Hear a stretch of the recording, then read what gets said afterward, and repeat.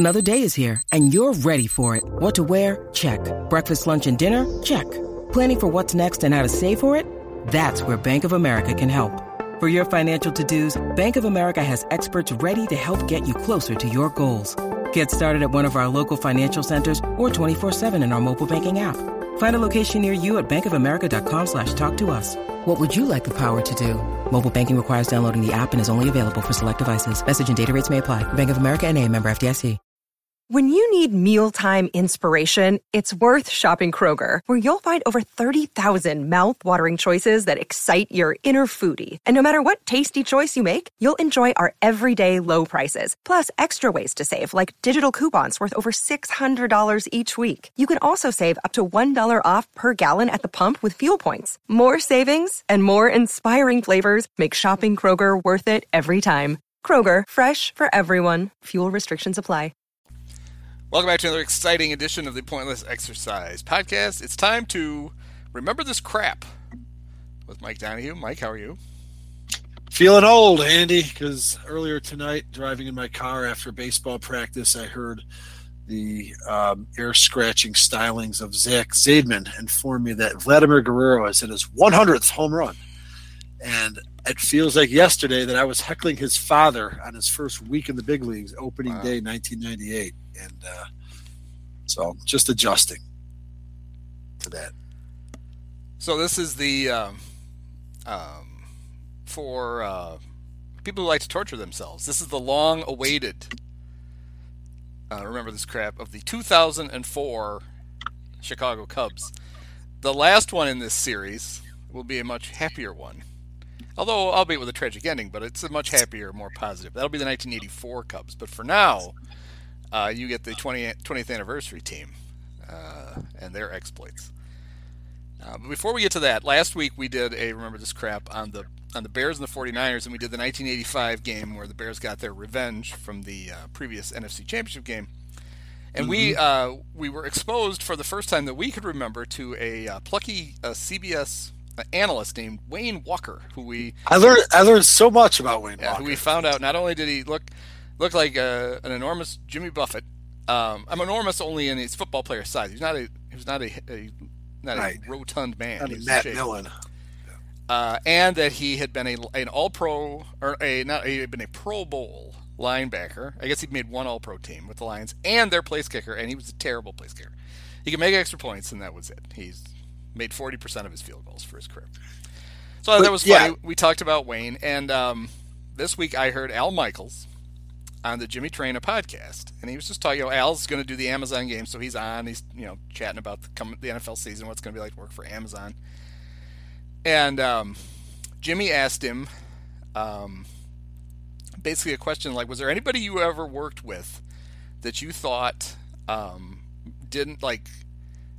What Jimmy was angling for was somebody who dabbled in announcing, who had a lot of potential, but like went back to coaching or went into something else and didn't. And Al said, actually, he goes, I did work with a guy who exited the profession for a very strange reason.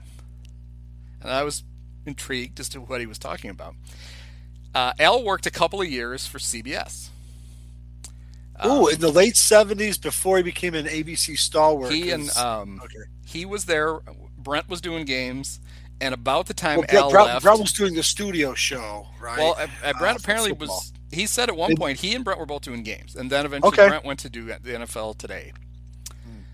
And after Al left, a guy, and we know this because we listened to one of the games, Bob Costas worked for CBS. Bob Costas and Johnny Morris did a Bears game that we broke down last year. Look it up. So Al told a story about being sent to New Orleans to be an emergency fill-in. There was some kind of travel problem, and they said, just we don't even know who your analyst is going to be, but get there on Saturday, and we'll get somebody there, and you guys can work. And he said he's standing in this is not the Wayne Walker story yet. He said he's standing in the hotel lobby, and he looks over, and in the in the line next to him, also getting ready to check in, is Hank Stram. So he walks over and says, Coach Stram, this is Al Michaels, I think I'm your partner this week. He said, yeah, we are. And he said him and Hank got to do a bunch of games together, and he really liked Hank. And he said, but also another game in New Orleans, Hank called him. They traditionally went to dinner on Saturday, and he's like, Al, I can't have dinner with you tonight. And Al's like, well, that's fine. What's up? And he's like, the owner of the Saints wants me to have dinner with him. You're And a coach. Al's like, well, they're going to offer you the coaching job. And Hank's like, oh, I don't know about that. And so at the game the next day, he's talking to Al, and he's like, do you think I have a future in this business? And Al's like, what do you mean? And he's like, as an analyst, do you think I'm any good at it? He's like, yeah, I think you're really good at it. He said, but you're a football coach. And if the Saints want you to coach them, you want to do it, go do it, because at some point you're going to not be a coach again, and you can just do this. Yep. And this is exactly what happened. He coached the Saints. The Saints were terrible, and he got fired. And then he came back and he announced for the rest of his life. He was somewhat of a national presence. We talk a lot about Summerall and Madden 1-2. There's Dick Enberg and Merlin Olsen, but on the radio, Joe Buck and Hank Stram were doing Super Bowls up until like even 25 years ago, I'm guessing. So anyway, Al told that story then to tell this other one. He said, so Hank goes back into coaching, and then he goes, I had kind of a rotating set of partners the next year. And he goes, I was supposed to do a game in, he goes, I got an assignment to go do a game in New England with the Patriots. And my analyst was supposed to be Wayne Walker, who I'd worked with a few times. He said, but then I got a call that Wayne had told CBS that him and his wife and the kids were going to Disneyland because they were originally supposed to do a Rams game. And they got switched to the game in Boston. And he said, we're going to Disneyland, and I'm going. So either you put me on the Rams game or I'm done. No. And they said, well, you're done. And that's how Wayne's career ended. But Al threw in a little something else to kind of enlighten us. That was Wayne's new wife, who was some kind of an heiress. So Wayne had a shitload of money now. Oh, it didn't matter. And it's basically like, fuck you, we're going to Disneyland. But the irony of, we had never heard of Wayne Walker until last week, and then 3 days later, I hear another Wayne Walker story about how he told CBS to go fuck themselves because he was going to Disneyland. From the mouth of Al Michaels. Well, you said I remember some of the facts when we had our Wayne Walker half hour last week, but he was a native Idahoan, played in Detroit, but then settled in San Fran, and became a West Coast guy. So when you're talking about New England, I'm like, he's probably not a fan of going across the country. And sure enough, fuck that, I'm going to Disneyland. So he did. That's great. That's like the whoever that band is, I forget. That's Wayne Walker. All right, so so here's a great segue. Well, no, we could segue into announcers who quit. As we get to the end of this season, both Chip Carey and Steve Stone would jump out of the booth. Chip was in the final year of his contract. Oh. And was basically, the Cubs gave him a heads up that he wasn't going to be back. Steve quit because of I'm sure we'll get to this. He felt like the Cubs, Jim Hendry in particular, but the Cubs in general, were mean to Chip over some incidents that happened during the season. So, and unlike Wayne Walker, Steve Stone was not married to a wealthy heiress, but he was, of course, he's been working for the 18 years since. Steve's a confirmed bachelor. That's right, and I think well enough off in 2004 where he could do that. That's true. That's a fun fact. Last season of Steve Stone as Cubs broadcaster. So the 2004 season is one of the weirder seasons in Cubs history. It came off the heels of this unexpected great run that they had that culminated in them playing 3 games, 2 of them at Wrigley Field, with a chance to go to the World Series. And like we talked about it in the 03, the way that ended has kind of soured our memories on that, on what was an incredible season up until in a way in which I don't feel about with 84, which was equally painful at the end, but doesn't seem to linger like 03 always has. Yeah, I think honestly part of it is, I think 84 made 03 worse. I remember thinking when the Cubs were 1 win out of 3 games, like, we've lived through this once. They're not going to fucking do it to us again. And then they did. And so we pretty hated sure them we even talked more for about it, right? Because they did we that talked to us. about right. The parallels, and we can bring it up again next week, but it is related to 04 because it's a continuation. But yeah, there's some eerie similarities between 84 and 03 in that they had 3 cracks to win one game. In 84 they had a pitcher that hadn't lost in 3 months, and 03 they had 2 pitchers that hadn't lost back to back in either 4 or 5 months. It's just it's out there, and whatever. And I think you're right. It's having lived through 84 and then just having them having us go through it again almost identically put us in a weird frame of mind. I think in 04 probably was not quite as analogous to 1985. Well, because they were still good. Yeah. But so we looked at the 03 team, and there were some holes on it, right? There wasn't really a first baseman. I mean, they had patched it together with Hesop Choi and Eric Karros, and then Randall Karros Simon. Pulled their fat out of the fire, and so did Simon. You're right. And so what did Jim Hendry do? He went and he got Derek Lee. So that hole is filled with a guy who won the pennant at Wrigley Field against us, but that was fine. Yep. They hadn't really addressed shortstop. Alex Gonzalez had been fine 03. He was going to start. If anything, they doubled up a position that was pretty solid with Mark Grudzielanek. They went and got Todd Walker. Now we got 2 second basemen. Yeah. Yep. The 5th starter had been Sean Estes, and now it was Greg Maddux. Greggy's home. A much older Greg Maddux, but it's still effective. Certainly a hell of a number 5. So center field had been, Corey Patterson had gotten off to that great start in 03, and then just about the time it all started to fall apart, he tore up his knee. Mm-hmm. And I've always been of the theory that led to a bad decision then going into 04, which was, Corey's getting better, but that's our center fielder.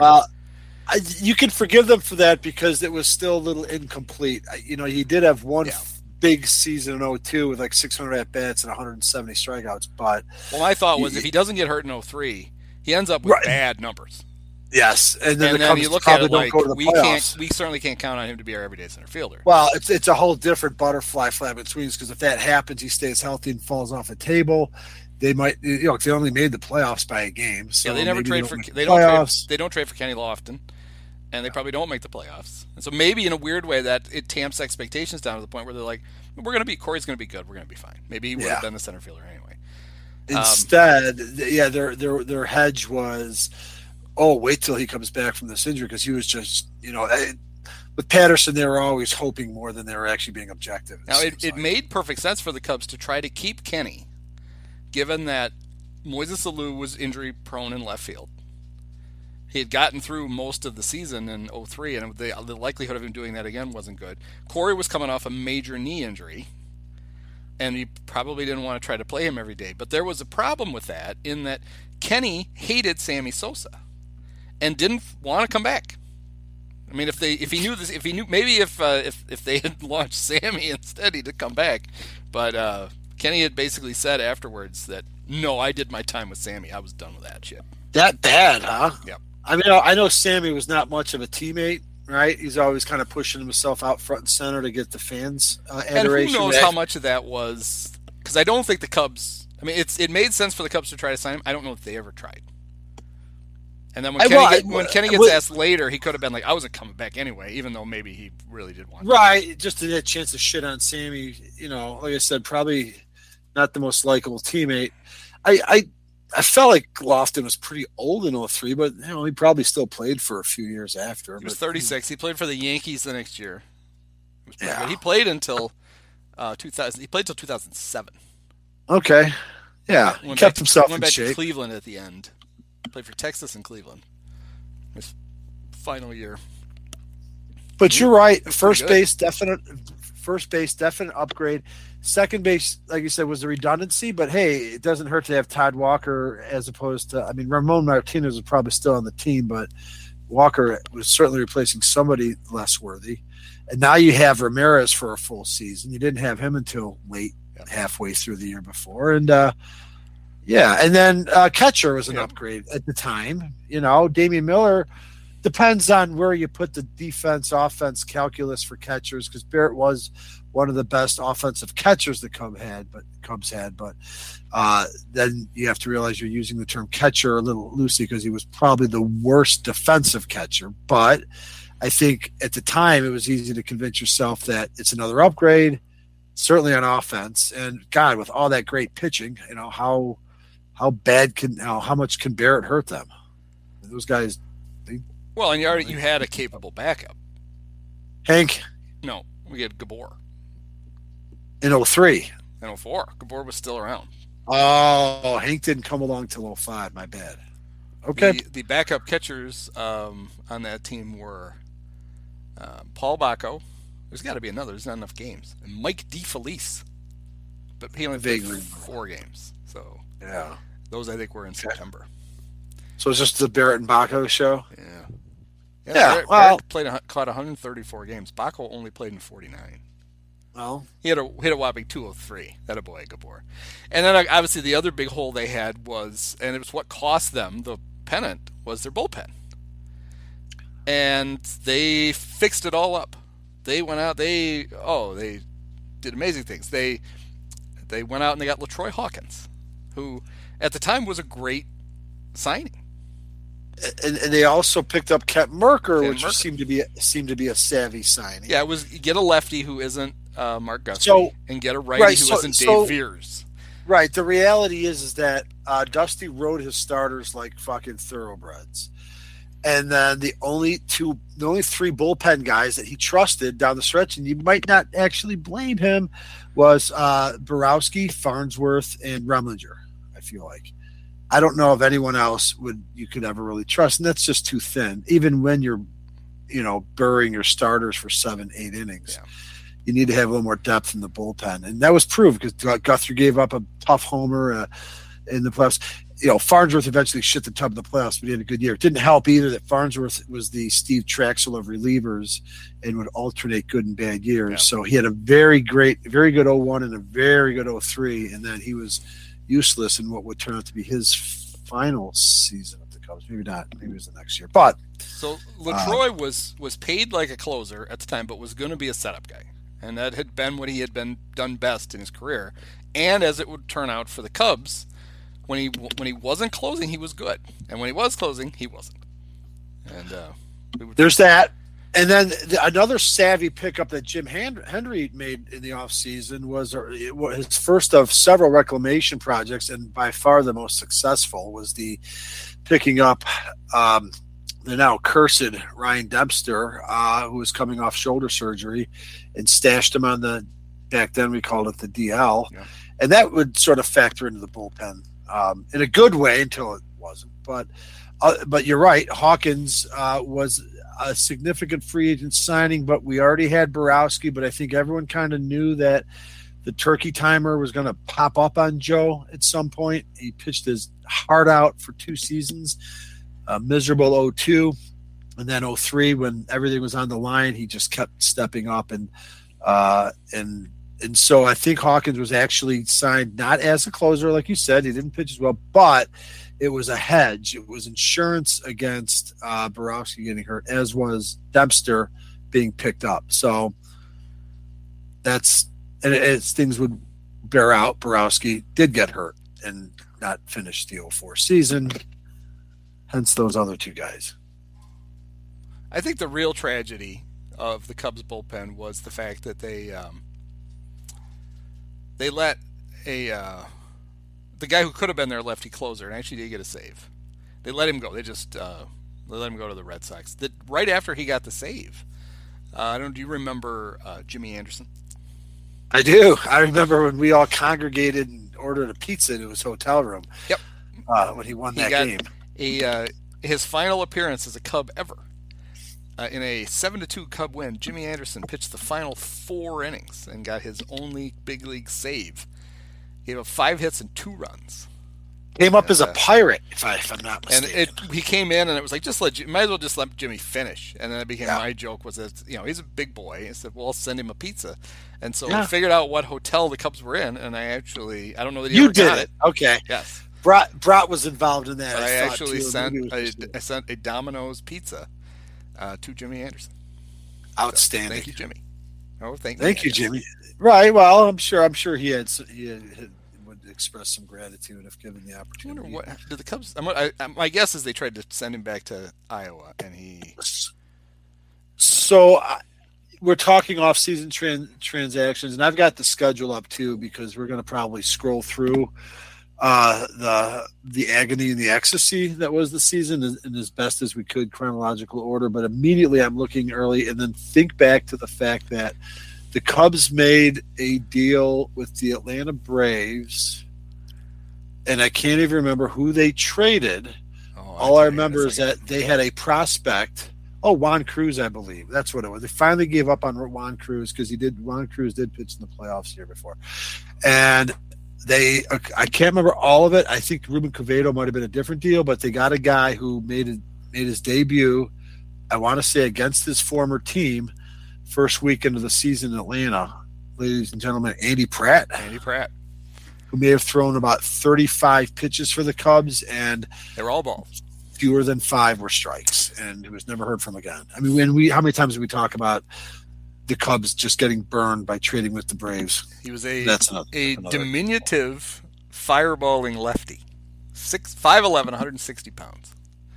Although he looked like he probably weighed a little more than 160 pounds. He made his debut against the Reds, and he pitched a scoreless inning with 1 walk. He then pitched twice. He pitched back-to-back days against the Braves. Saturday, Sunday, or Friday, Saturday? I don't know. April 9th and 10th, whatever that was. All right, so he pitched the Friday game, April 9th, a game I'm just going to point out. I remember watching that in a bar in Portage Park where Todd Hollingsworth had a game-tying 9th-inning homer off of Braves closer John Smoltz, and the Cubs would go on to win in 15 innings. But the Saturday game is really where Andy Pratt's base on balls fireworks, I recall. Well, I don't know. Like, Jesus. Maybe it was just a tough strike zone. In those 2 games combined, he threw 22 pitches. He threw 5 strikes. You were exactly right. He threw 5 strikes. In the second game, the one where he didn't give up any runs the first one. He pitched 2/3 of an inning and walked 2. Got out of it. In the next one, he did not record an out. And he walked 2. He gave up 2 runs. He threw 9 pitches and 1 strike. Oof. So unless he just walked the 2 guys, they took him out, and somebody came in and gave up the runs after he left, obviously. Right. Well, he walked the 2 guys. He only threw 9 pitches. Wow. Yeah. And I don't think he ever pitched again. So, he pitched again for the Cubs. He got one more try. He got one more shot. He pitched on the 12th, 2 days later, pitched against the Pirates, and he didn't get anybody out again, and he walked 2 more guys. Oh, that one, he threw 9 pitches and no strikes. So his final. So at least I can't tell from this. For the Cubs for his career, 28% of the pitches he threw were strikes. But in his final 2 appearances, he threw 1 strike in 18 pitches. Out of 19 pitches or 18 pitches, right? Attaboy. Wow. Attaboy. 17 out of 18 Good balls. pickup. Yeah. He got traded for Ben Grieve. Oh, we got something out of it. Ben Grieve would make a big catch late in the season, slam his head in the wall. I think we talked about that before. He was the player to be named later.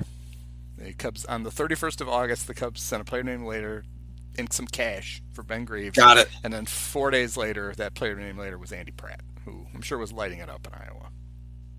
Wow. But yeah, the Cubs defending champs, high hopes. They had all these players here, right? We've got upgrades. We don't really lose much. Yeah. They start 3-3, but they had to open up with 6 on the road. So it's a good team. And then they finally come home, and there's a game I wanted to just remember because I think about it a lot. But the events of Friday, April 16th. Yeah. Friday game of the season. This was I thought the troubling from a fan reaction standpoint. 100%. This I think was we're really troubling. Now, I'm sure I don't remember. By the way, R.I.P. to the Cub Convention. Apparently, it's never coming back. Huh? They've canceled it again because the Ricketts don't want to get yelled. What am I going to do with these new sweatpants I just bought? But I'm sure Dad and I went to the Cub Convention. I'm sure it was fraught with We're going to get them. There was a feeling that the 2003 season had never really ended. It just kind of paused for a second. The Cubs reloaded, and there was way too much intensity in April. 100%. Like, now we're going to get it. We're going to win every goddamn game, and this was a really exciting finish. And the fans went nuts like the Cubs had won the World Series. And it wasn't just they were happy. There was this like weird energy. Yeah. During it was alarming. Wow. Okay, so that's not just my take, because I'm happy to hear you say that, and you articulated it better than I could. I just remember, like, Jesus Christ, the fans are already at 60 miles an hour. It's April. Like, fuck, it's a long season. And it doesn't help that you got Chip Caray, who is absolutely in step with that sort of just unbridled and uncritical, just bloviating, and that game, by the way, folks, if you really want to subject yourself to what we're talking about, because I think it summarizes it. It's the first Friday game at Wrigley Field. All 3.5 hours of it are on YouTube. And it's a crazy ass game in which the Cubs were down 9-4 after the 6th inning. And I can, spoiler alert, they do win, but not before some crazy things happen. But I'm happy that you've basically sort of set the tone of what was going on, because it felt weird. It was like, okay, we were close to the World Series. We hope to get back there. We got a good team. And holy shit, like, why are we acting like every goddamn inning's the most? Yep. Granted, this was a thrilling game, and it was probably I think it was an unusually warm weather day too. So, sometimes that happens, but it wasn't just this game.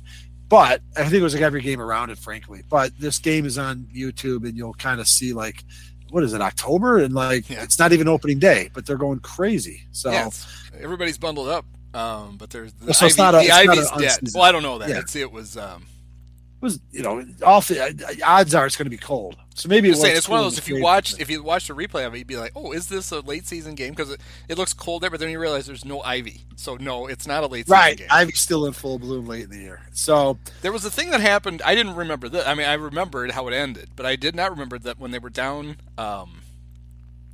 They were down 10-7 in the 8th, and Todd Hollandsworth hit a 2-run homer. Yeah, to make it 10-9.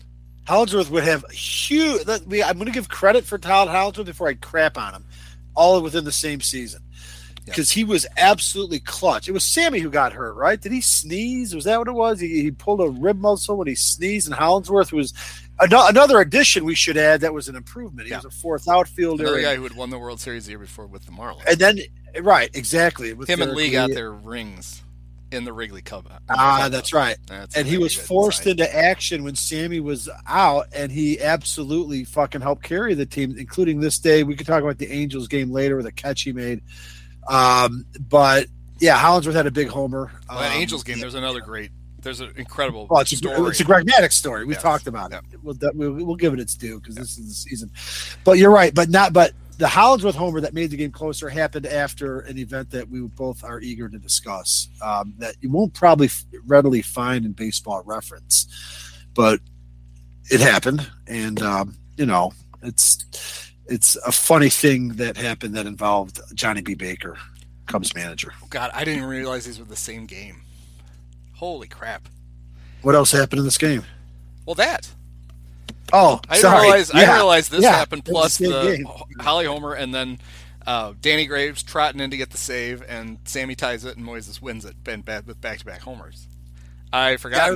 I remember the back-to-back homers, because then it was like, all right, fine, just have your fun, fans. Yeah, so we had remembered that, not that this is still not researched as crap. We did this minutes before we started. We remembered, we're trying to place how many times this happened at Dusty, and so I didn't just Google it. I went to Discipio and search for it, because there is no finer chronicle of the 2004 season than Discipio.com. It's basically Wikipedia. But I have a post on there from 2008, and it's relevant because in the post it says, remember back on September 16th. I should have read this, because then it's pretty obvious. When the Cubs won that wild game against the Reds and back-to-back homers in the 9th by Sammy and Moises. That game contained another famous moment, when Dusty Baker's Cubs batted out of order in the 7th inning.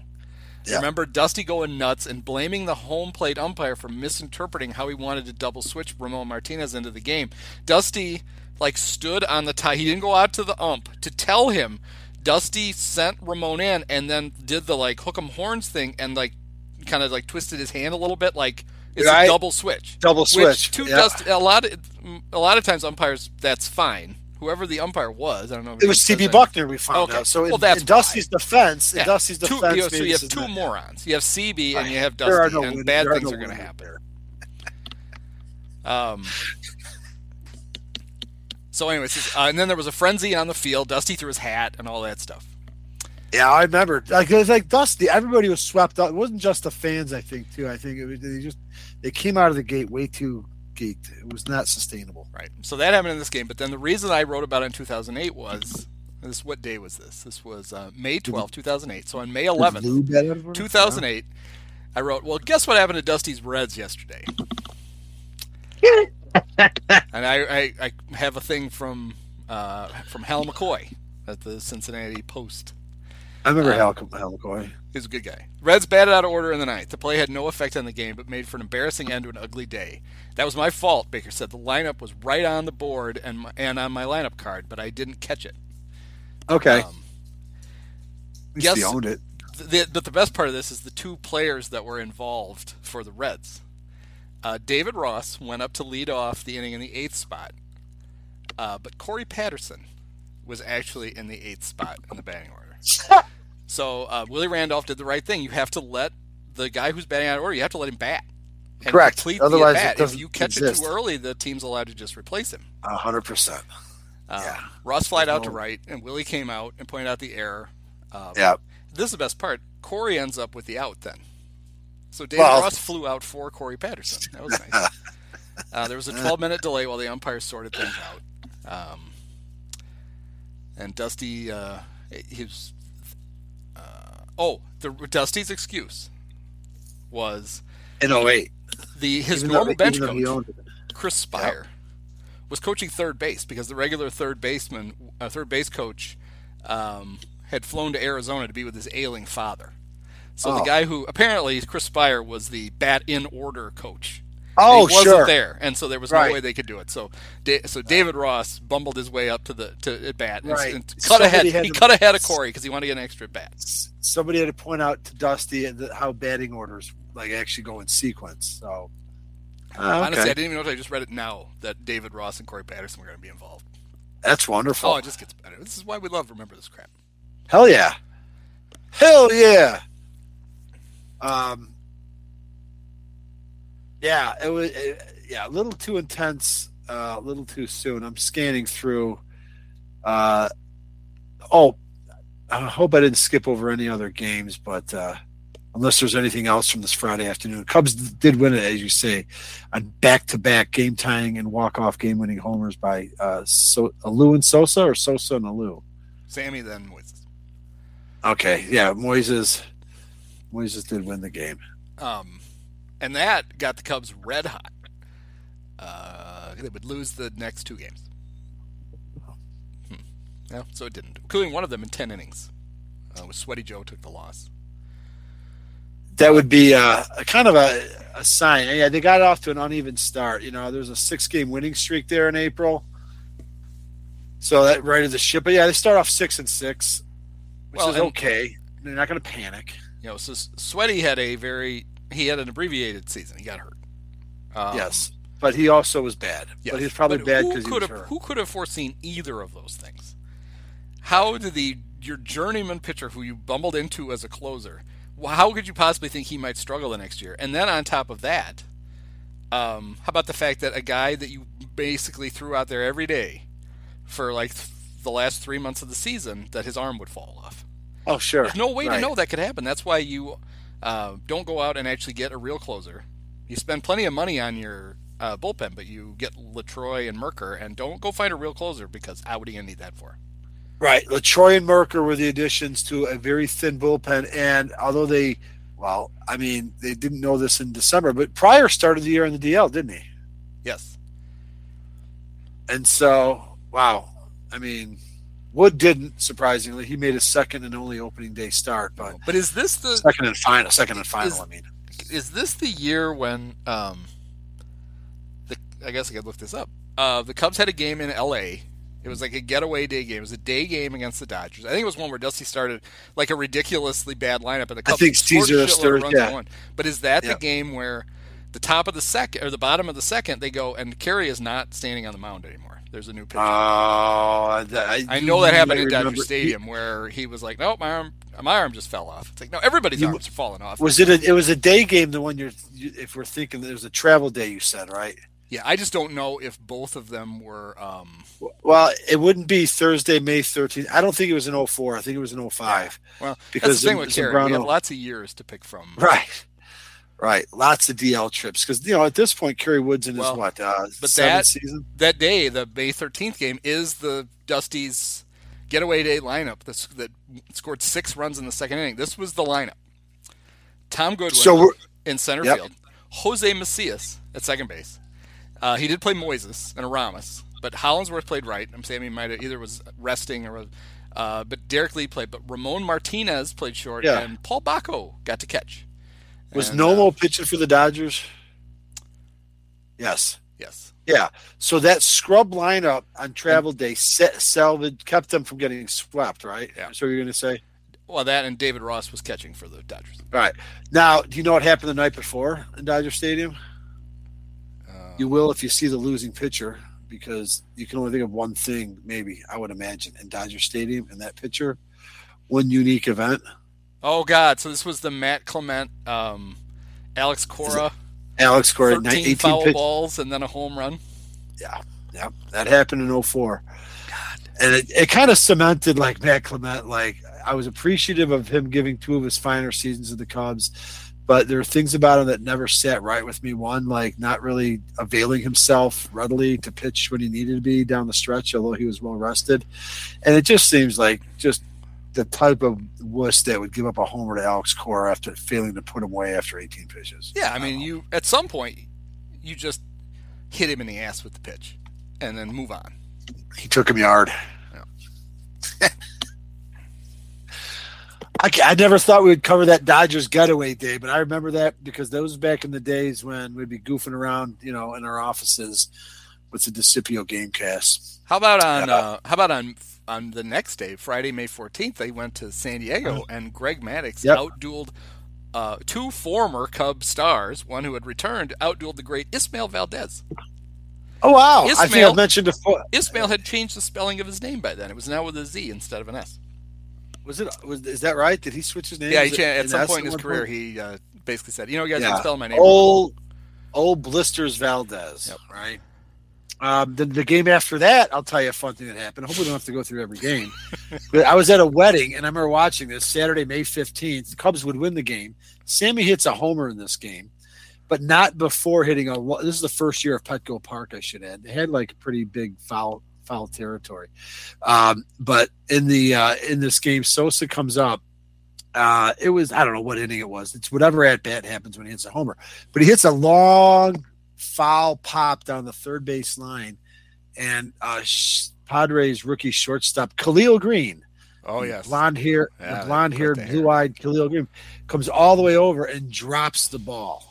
And then on the next pitch, Sosa hit, I think it was like a go-ahead home. Well, all right, since we're going game by game, do you want to know what happened the next day? No. Yes, I do. Sammy sneezed and threw out his back. Bingo, full circle. And that I knew it happened at Petco, and I just looked, and he didn't play right that day, and he didn't play the next 2 days, so that had to be perfect. Had to be when he. Well, hey, if we got to go through this whole damn schedule because that Anaheim series wasn't too far after, it was a few weeks. Let me make sure we don't skip over. So yeah, from that point, Todd Hollinsworth. So yeah, the Cubs they sweep the Padres, and the Padres were, I think, generally pretty good. I can't remember.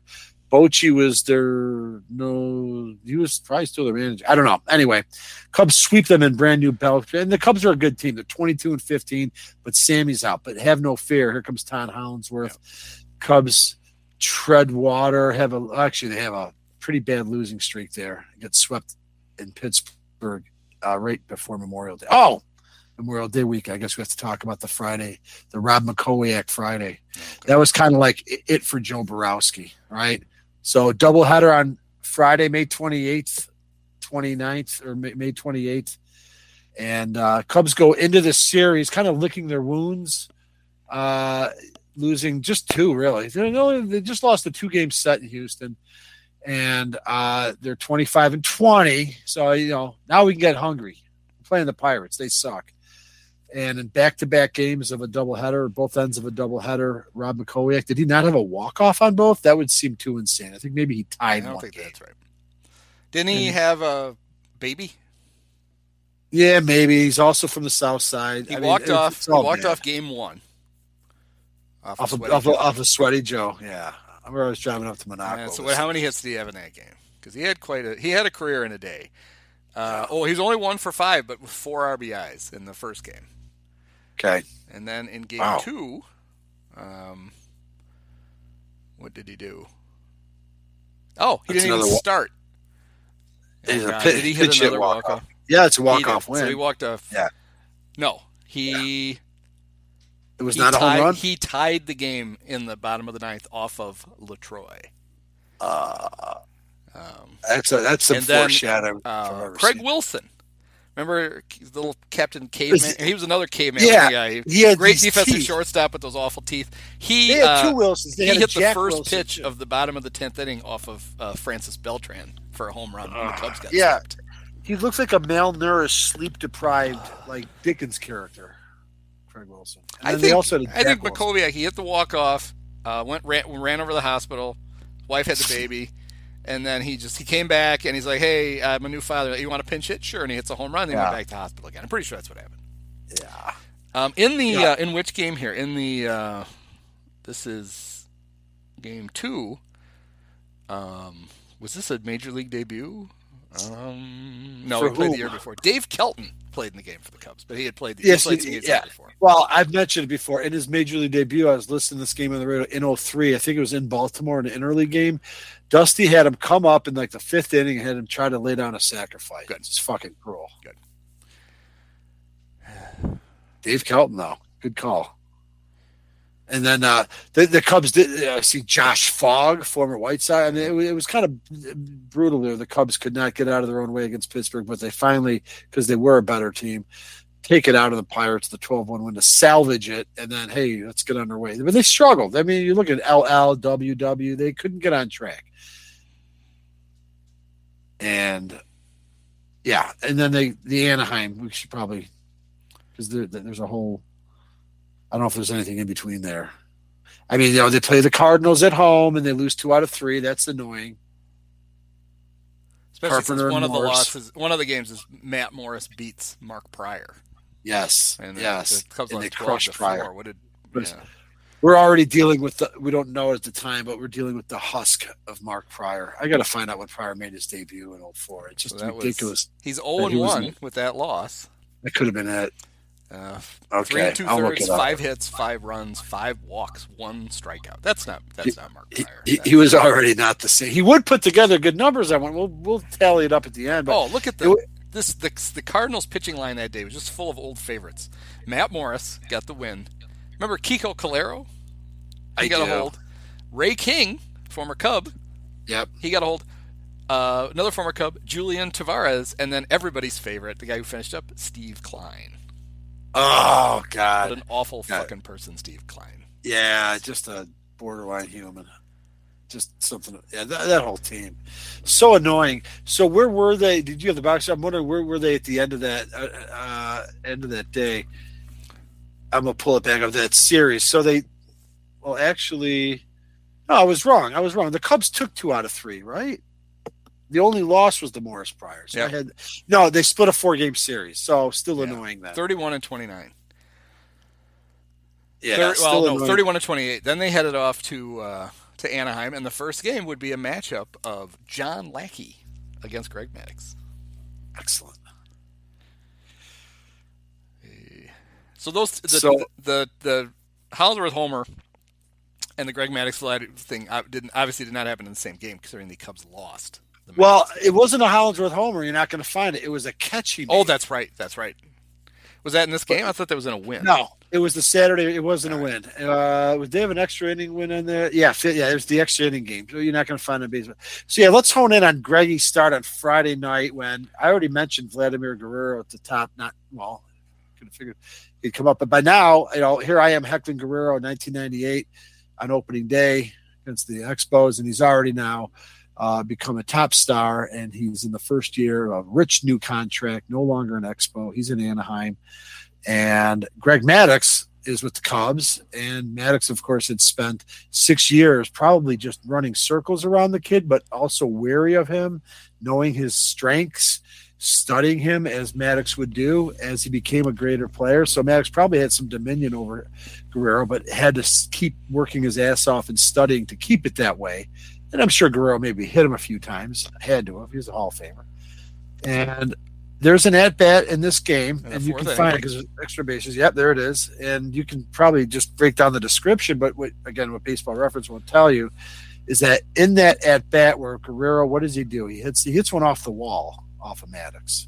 And it was on either a 2-2 or 3-2 pitch. He singled to center. He may have hit the It was just a single. All right, so in my mind but it was the story. The thing that makes the story famous, because it's not a huge moment in the game. There's one out, No. Vlad's up, but on a 1-2 pitch, Maddux throws one of those little backup.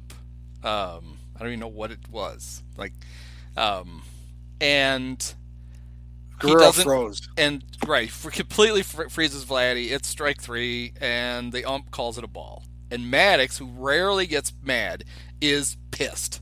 They throw the ball back, and he literally snaps the ball out of the air, and he's yelling. And I remember watching this as a fan at the time, being enraged. I'm he got him because Maddux was getting by more and more on guile anyway. And on the next pitch, Guerrero singled. He ended up stealing second, and then Jose Guillen tripled, and Casey Kochman got a base hit. So Greg ended up giving up a couple of runs. I dare say Greg may have gotten a little rattled, but there's a reason for it. So at the story, I don't even know if the story was told after the game. It's just one that's been passed down. I read about it a couple years later. Yeah, he got asked why he was so mad, and Greg said, in the only way Greg could, he said, I've been setting him up for that pitch for 8 years, and I made it, and I didn't get the call. Yep, 8 years, and he's not kidding. And we've talked about it before. I could do a whole remember this crap. Greg Maddux. It would be 6 years, but yeah, same thing. About one of his famous things was he gave up in a game that the Braves were way ahead. He gave up a long home run to Jeff Bagwell. The spoiler shutout. And he got asked about it later, and they said, well, that's a tough way to lose a shutout. He's like, I don't care. He's like, what do you mean? He's like, I threw him a pitch that when I need to get him out, I will never throw. He said, but hitters only remember what they hit. He goes, he'll look for that pitch for the next 5 years. Yeah, I will always think about that. The Guerrero's hit because I saw it real time, and I don't think I read about it for a couple of years. And somebody hearkened. He may have answered that after the game, but I just remember reading him break that down a couple years later, and I'm like, I remember that at bat, and you did have him, and and the fact that he took 6 years to set him up for it, it's just peak Maddux. Well, and we remembered it because Greg got mad, and it was so weird. Yeah. It's the fourth inning of a game. It's a 2-1 game. What's he pissed for? Well, that's why he was pissed. I mean, you can still picture it. Because when Greg would get mad, he would his hat would end up on the back of his head. And then he snaps at the thing, and then he has to stomp over the mound and put his hat down. And then he immediately composes himself. It lasts 10 seconds. But you do see it. Yep. And then in Anaheim on Sunday, the Cubs actually close out a series win with the aforementioned Hollingsworth making some ridiculous catch to keep the game going. Cubs win in extra innings, 33-29. And I looked too after that St. Louis split. They were only about 3 games out, but it's it's only. It's right, but then June. They leave Anaheim and they go to Houston for 4 games, and they win them all. Yeah, they beat Roger Clemens, one of them, and that's the Jimmy Anderson save, maybe. It is. So. Yeah, it picks up from Prior Clemens. Anderson gets the save. Right after the game, he gets traded. He gets traded to the Red Sox for a guy named Alan Shipman. Oh, sorry. Andy Pratt got traded for Ben Griffey. Sorry, my bad. And I can only imagine that the Red Sox, who were about to break their long curse, were like, Jimmy Anderson is the final piece. Did you see the 4-inning save he just got against the Astros? That's the guy we need, and it worked. Because they won the World Series that year. It's all because they traded for Jimmy Anderson. No doubt. So, and then the Cubs get an exciting interleague series coming in on Friday when I think the entire triumvirate of Mulder, Hudson, and Zito came into town. I'm pretty sure they started all 3 games. And I went to the Saturday game. Went with my in-laws. Friday was Mark Redmond. The only Okay. Marlin starter that they could routinely bludgeon in the playoffs. And that old And they Jack beat him. And he McKean beat got him. him the hell out of there. Came back with Yes. Oakland and beat him. And he was the only one to beat them because I think they beat either Mulder or Hudson on Saturday. They didn't beat him. They won in extras, and I only bring this game up because it was just it was genuinely exciting, even though it was only June. It's just an exciting game. Mark Mulder doesn't like me. No? He got very mad at me on Twitter. He wrote, I don't even remember my original smart-ass tweet back to him. But he, in his defense to me, he basically said something about his World Series ring. Well, he won a World Series with the Cardinals and he didn't pitch. In fact, I don't think he bragged about it. I don't think he pitched, not just in the World Series, I don't think he pitched in the season. Okay. So it's like, all right, fuck off, Mark. He's a prick. Everybody knows he's a prick. There's going to be lots of pricks in this podcast. There sure are, especially as we, That would have been 06. He was 6-7. I think I made fun of his 7.14 ERA that year that they won the World Series. Sure. That was very good. Yes, and he did not pitch in that playoffs at all. But good on you, Mark Mulder. You're the best.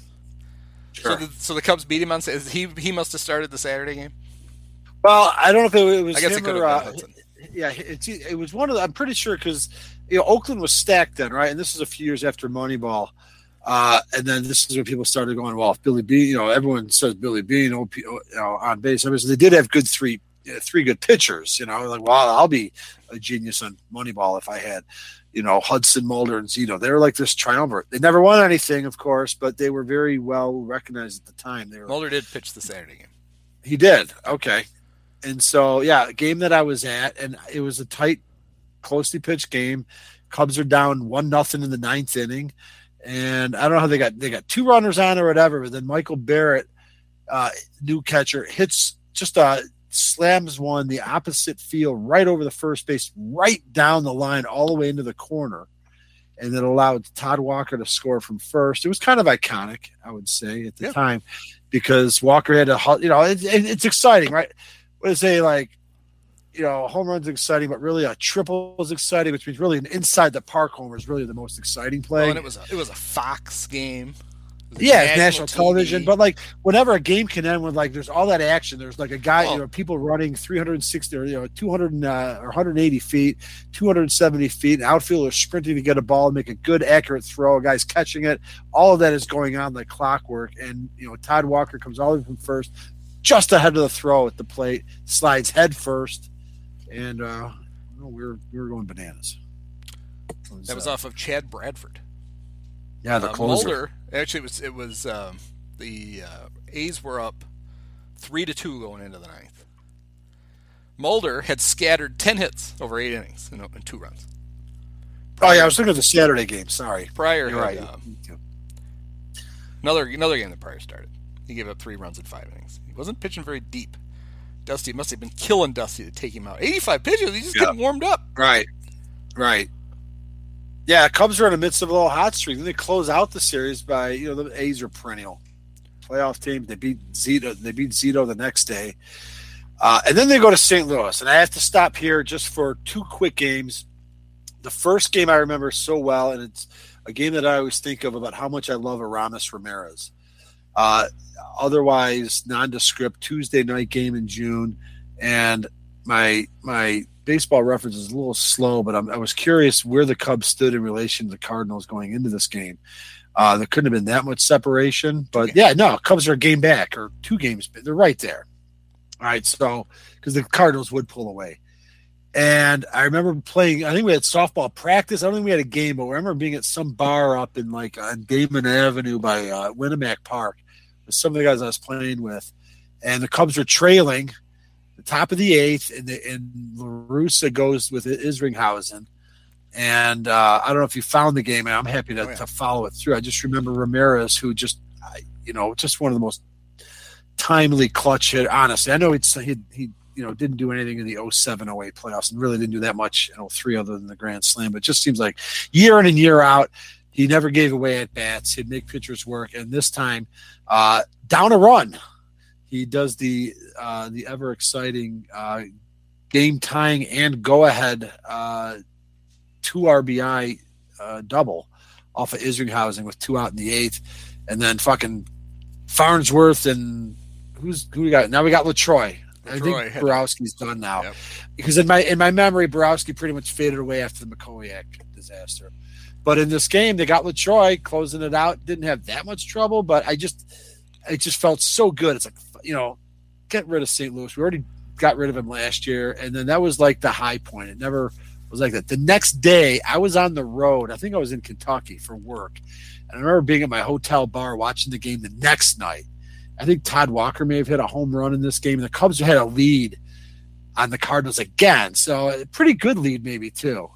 And all I remember about this game is that A, Kyle Farnsworth shit the tub, and that B, Kent Mercker acted like a complete fucking idiot and got ejected. I remember, why are you acting like why are you like losing your shit? Like, he pitched poorly and he was bitching about the umpire, and that is another example of foreshadowing.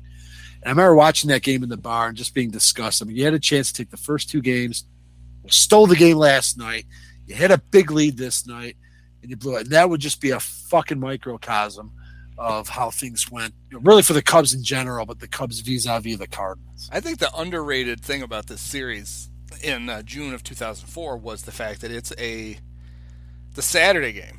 Was it Saturday? Really? I guess it's it's Tuesday, Wednesday, Thursday. Tuesday game. The Tuesday night game, the Ramos game. Yes.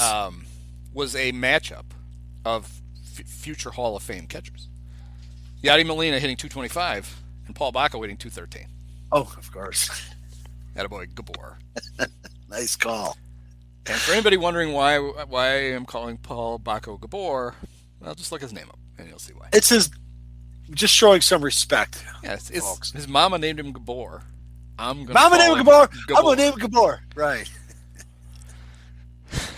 I still remember the day I found that out. That was just a gift from heaven. Gabor. Right. Gabor.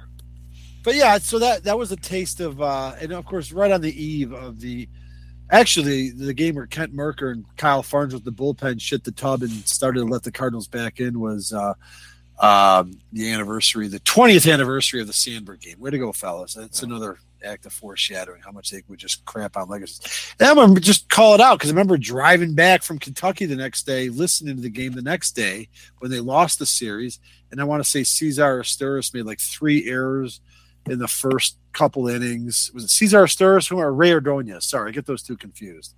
Ray Ordonez. That would have been Ray Ordonez. Yeah. Oh, yeah, that's right. And the only thing he could do in the big leagues was field. Correct. And then he couldn't do that. He got released after that game, right? Well, no, not right away. He played. I remember he was crying in the post game, supposedly. So it's just a really frustrating series that started off on such a good note, man.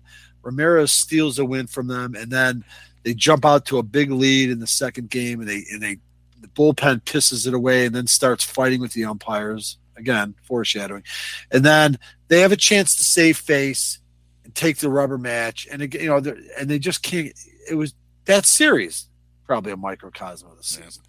Yeah. So they leave there, and then they have to go to the emotionally fraught crosstown series. So that was their road trip. They went to Seattle. They went to St. Louis and Comiskey, or whatever the fuck it was at the time. Nice. Where they lost 2 out of 3. Frustrating. Pryor won the opener, and Carlos and Greggy got beat by, I don't even know who Diaz is. Felix Diaz. And that was that. And that's a Comiskey. Yeah, and those games were always like extra. Like the Sox fans were actually showing up at their park. They had to get directions, so they remember how to get there. And then they'd be all pissed that there were Cub fans there.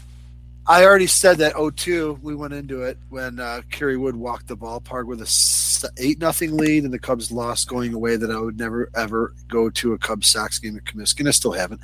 And so this is at this point I'm done with that series. It was fun in the beginning, and after so many years it wasn't. So I don't even remember them losing that series. No. It had to piss me off though. The Sunday game, the renowned drug trafficker Stevie Loaiza Esteban beat Greg Maddux. Oh, I don't know how many years Stevie's in a Mexican prison, I believe. I believe so. I don't think that'd be a place I'd want to be. No, especially after being the first Mexican 20-game winner in so long that he was. Oh, he's out. He's out. All right. Well, he made a lot of money. He'll be back. He got out in 2021. How ex-A's pitcher went from all-star to imprisoned drug dealer. Was he not a White Sox? Here's another. These are the headlines. These are great if you're Esteban Loaiza. The next headline: How Esteban Loaiza blew $44 million before massive cocaine bust. I'd like to know. Good job. I will tell you that the following Friday, July 2nd, at Wrigley Field, was the first time in however many years that a Friday game at Wrigley Field did not start at 2:20 and went back to what all the other. Is that because Esteban pitched for the White Sox? Is it because he had some business to take care of and he couldn't? I can't make 1:20. He had to be done at 4:20. He only had 3 hours. 12:25 local time. Well, I thought it was 1:25. That's off. I think what I remember is that I was working and I had to go to the warehouse to pull some skids, and the warehouse manager, I thought he was messing with me. He was like, "Oh, the game's on," and they're throwing at each other. I think there was a little bit of tension early in that game, and I'm like, "What are you talking about? It's only 1:57. Game didn't start till 2:20." And then I was like, "Oh, wait, they start at 1:20." I'm surprised it said 12:20 in that thing. Maybe they revert to everything Eastern time. Well, why wouldn't they? Why would it be unusual to not start at 1:20? Because for years, somewhere after lights settled in, remember Dallas Green was 3:05. 3:05 start. So you don't remember this, but I would say I'm going to just say, let's say from 1991. So it's only not that long, but through 2003, every Friday Cubs game was at not 1:20, not 3:05, right, but 2:20. 2:20, yeah, because the A's game was 2:20. I remember that. Yeah, and that was the last one, and then it was a novelty in its own right, which meant hey, if you work downtown, you could maybe take off in the afternoon. It was part of that weird tradition where the Cubs generally don't play. They played at 3:05 last Friday. Actually, I had shades of Dallas Green in my head because they never schedule games. Sometimes they do on Saturdays at 3:05, but just absolute trivial, pointless fact that Friday, July 2nd was when they finally went back to 1:20 games on Friday after a 12-year run. The Cubs won, so maybe that's why. The Cubs would sweep those three against the Sox. Yeah.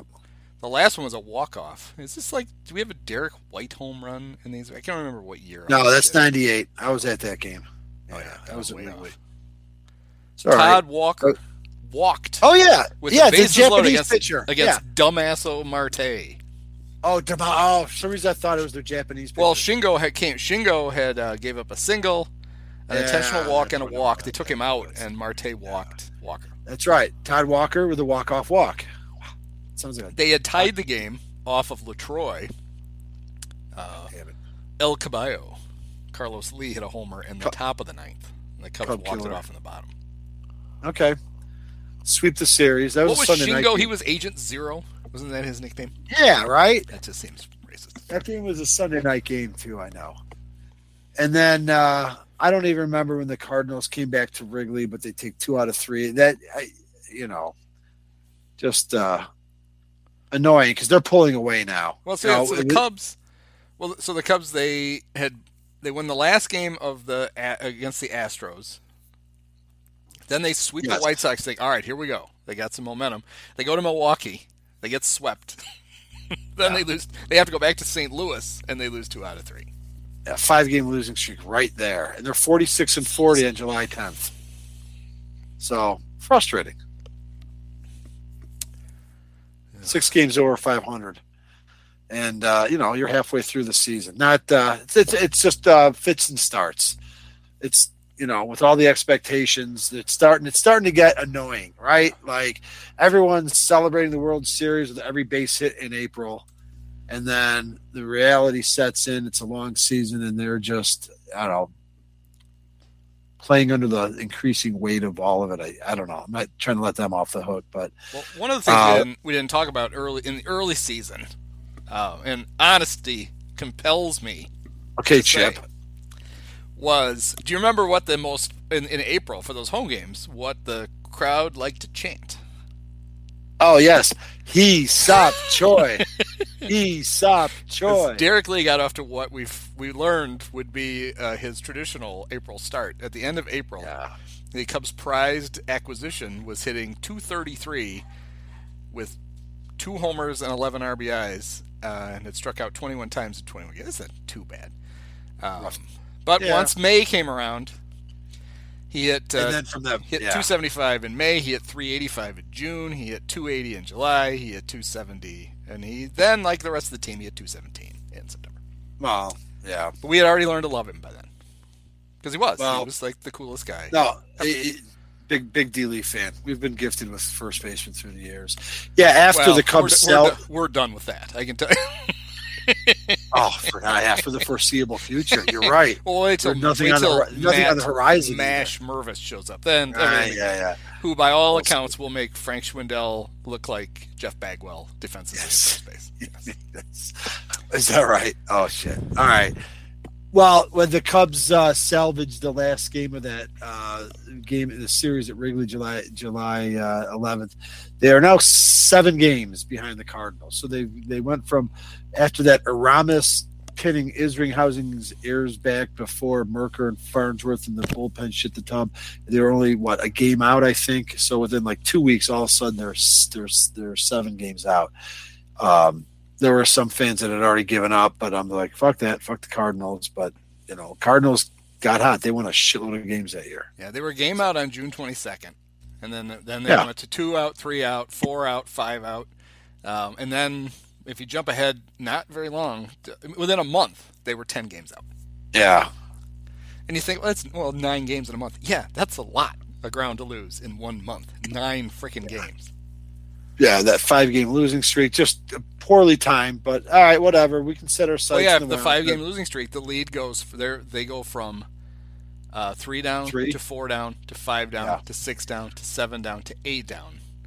So basically, the Cardinals had won every day that the Cubs lost, and they swept the Cubs. Well, and two of those in there were Cardinal wins. Hey, the Cubs won the final game of that. Oh, that's right. They didn't sweep the Cubs. Kerry Wood beat Chris Carpenter. Yeah, actually, they didn't. Yeah. Oh. What'd you find? Was this the game? Is this the game Carpenter blew out his elbow? Sunday night. I thought Carpenter pitched later in the season against the Cubs. Oh. I don't remember that. Oh, he must have, because they wouldn't have made the World Series if he had gotten hurt that year. That's true. So that was just a routine drubbing of Chris Carpenter, nothing historic. Right. Normally he seemed to have their number.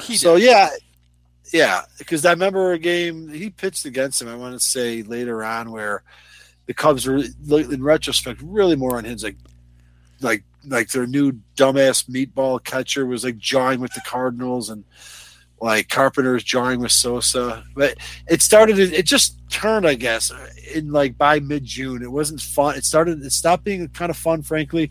That summer was kind of, next thing you know, we're in August. The Cubs are 10.5 out, and no games are standing out except they inexplicably lose 2 out of 3 to San Diego at home. I remember August 10th, 11th, and 12th. I just remember the rubber match. It's no. Stop fucking around and win this game. I think Khalil Green just hits a ball in the hole to tie it in the 9th, and they're letting games slip away. The Cardinals are running with the division, and you're at that point now, right, where you're just trying to convince yourself, no, this team's really good. They just, we just got to get in. But really, the evidence since June and really all season is just pointing to they just don't have it. And I didn't mean to jump into August by skipping over the trade deadline, because they did make a big addition. I don't remember that. Okay, so before we get to that. Sorry, I was just rambling. No, it's good. We're halfway? Yeah, we're pretty good. We're probably going to spend a lot of time in September, at least the last 2 weeks. So now seems like a good time to say the NFL's opening week was action-packed and is just getting started. Get ready for week 2 of touchdowns, big plays, and even bigger wins with DraftKings Sportsbook. an official sports betting partner of the NFL. This week, new customers can bet just $5 on any football game and get $200 in free bets instantly. Want more action? I do. Everyone can experience the thrill of DraftKings early win promotion. It's simple. How's that work? This Sunday, you bet on any NFL team to win. If your team leads by 10 at any point during the game, you get paid instantly, even if your team loses. Now, when could we think of an example where that happened? Oh, that's right. It happened to the 49ers. They got up 10-0 on the Bears. So here's what I think you should do. Do you think the Packers are going to get up 10 points on the Bears at any point on Sunday night? Of course they are. So you bet the Packers. Packers get up 10-0. There is a chance of thunderstorms on Sunday night. Thunderstorms come in. The Bears, who are the best mutters in the NFL, come back, win the game, but you've already won your bet. So you win the bet, and you get to watch the Bears win. So wait, can I ask, not to interrupt the read, but you bet the Packers. Is that your free bet? If you also bet the Bears, seemingly hedging against yourself, you don't get the $10 incentive, but if they cover the spread or however you bet, you still win that? Is that... So you're gonna go onto the app, and you're gonna look for the early win promotion, and you're gonna opt in, and then take the Packers with that promotion. And then you're gonna make a money line pick. It's got to be on the money line. Got it. So you're gonna pick the Packers. You're gonna pick that. You lock that bet in. Then you can bet on anything else you want. But you can go back, bet the Bears, either money line or the spread. But you're not. That's not part of the early win promotion. You're just making bets now. Right. No, I'm just telling you how to do it in case you were paying attention last Sunday. So download the DraftKings Sportsbook app now and use promo code POINTLESS to get $200 in free bets instantly when you place a $5 bet on any football game. That's code POINTLESS. Only at DraftKings Sportsbook, an official sports betting partner of the NFL. Minimum age and eligibility restrictions apply. See the show notes for this episode of the podcast for details. Oh, you don't have to read the URL? The disclaimer is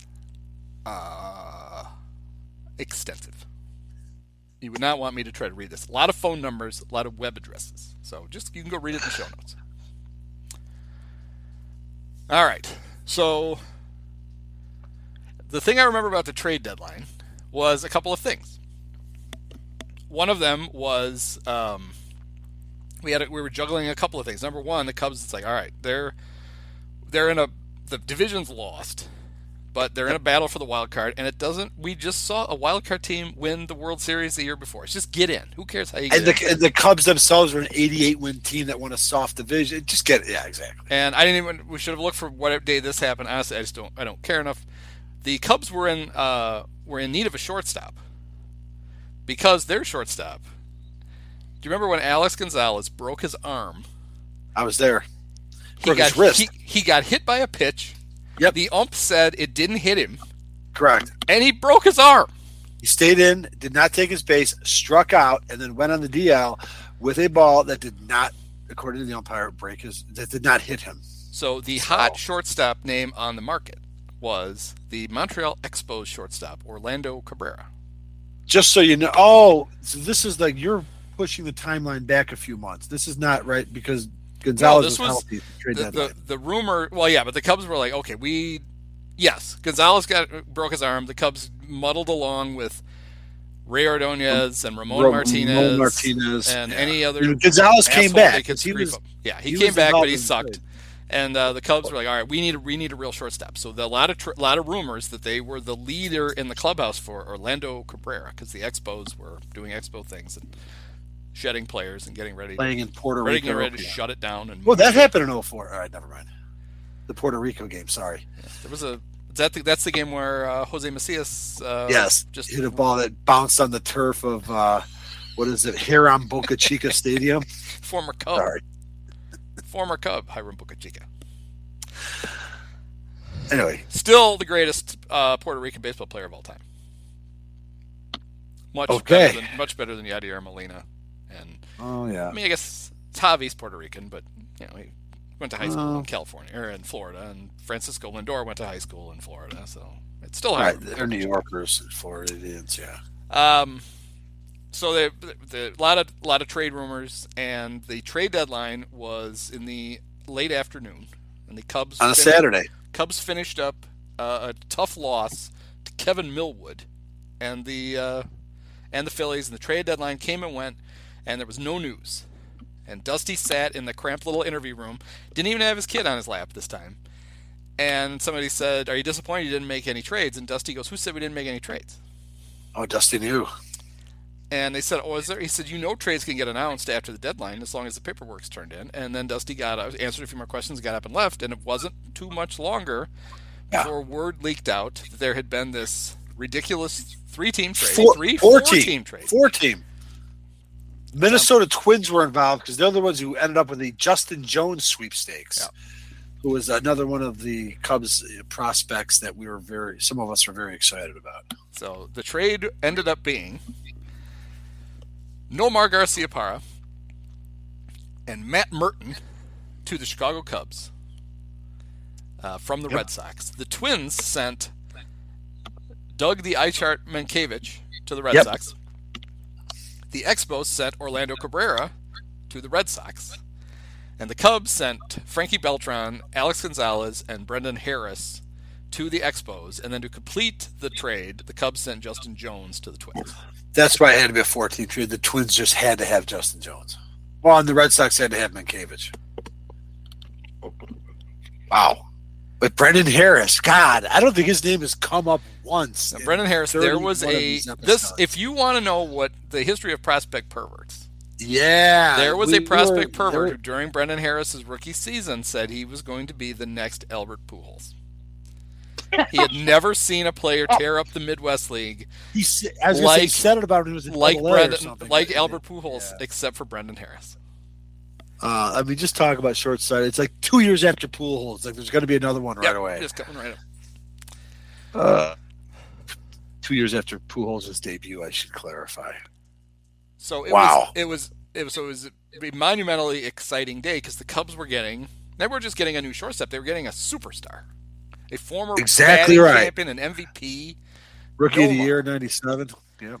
And they were getting him from their future franchise savior, Theo Epstein, who was like, get him out. Sure. Yep. Nomar had broken his wrist in spring training. Is that right? I don't remember. That sounds like Sandberg in 93. Yeah, I don't remember that. Yeah, he was... And he had only played 38 games for the Red Sox. But he was hitting .321 with a .367 on base and a .500 slugging. So he was still... He was a great hitter. He had 200 hits as a rookie, I think. So, yeah. Yeah, he had won... I guess he never was MVP. He finished second. He was Rookie of the Year. He won back-to-back batting titles. He had .357 in 1999 and .372 in 2000. Yeah. Dude could mash. He ended up his career as a .313 career hitter. In fact, at this point, he was still probably considered pretty much very much the equal of Jeter and Rodriguez. You know, there was the American League shortstops. Yeah, he was better than Jeter. Yeah, well, statistically at the time, everybody still thought it went A-Rod, Nomar, Jeter, and then injuries derailed Nomar to the point where Jeter climbed above Nomar, and then A-Rod did his weird A-Rod shit, and Jeter just kept winning, and Jeter ended up. I mean, everybody knows A-Rod's a better player, but Jeter. Well, I think Nomar wasn't able to keep up because he's not even an arguable Hall of Famer, is he? Right? I mean. So he doesn't have any of the. He had 229 career homers. He had .313. Yeah, 383. Really good player. Yeah, and he's a shortstop, even though he wasn't as effective there because he wasn't. There were some question marks, but it was still, hey, we'll fucking take it because Alex Gonzalez sucked. I mean, Alex Gonzalez was a very good defensive shortstop.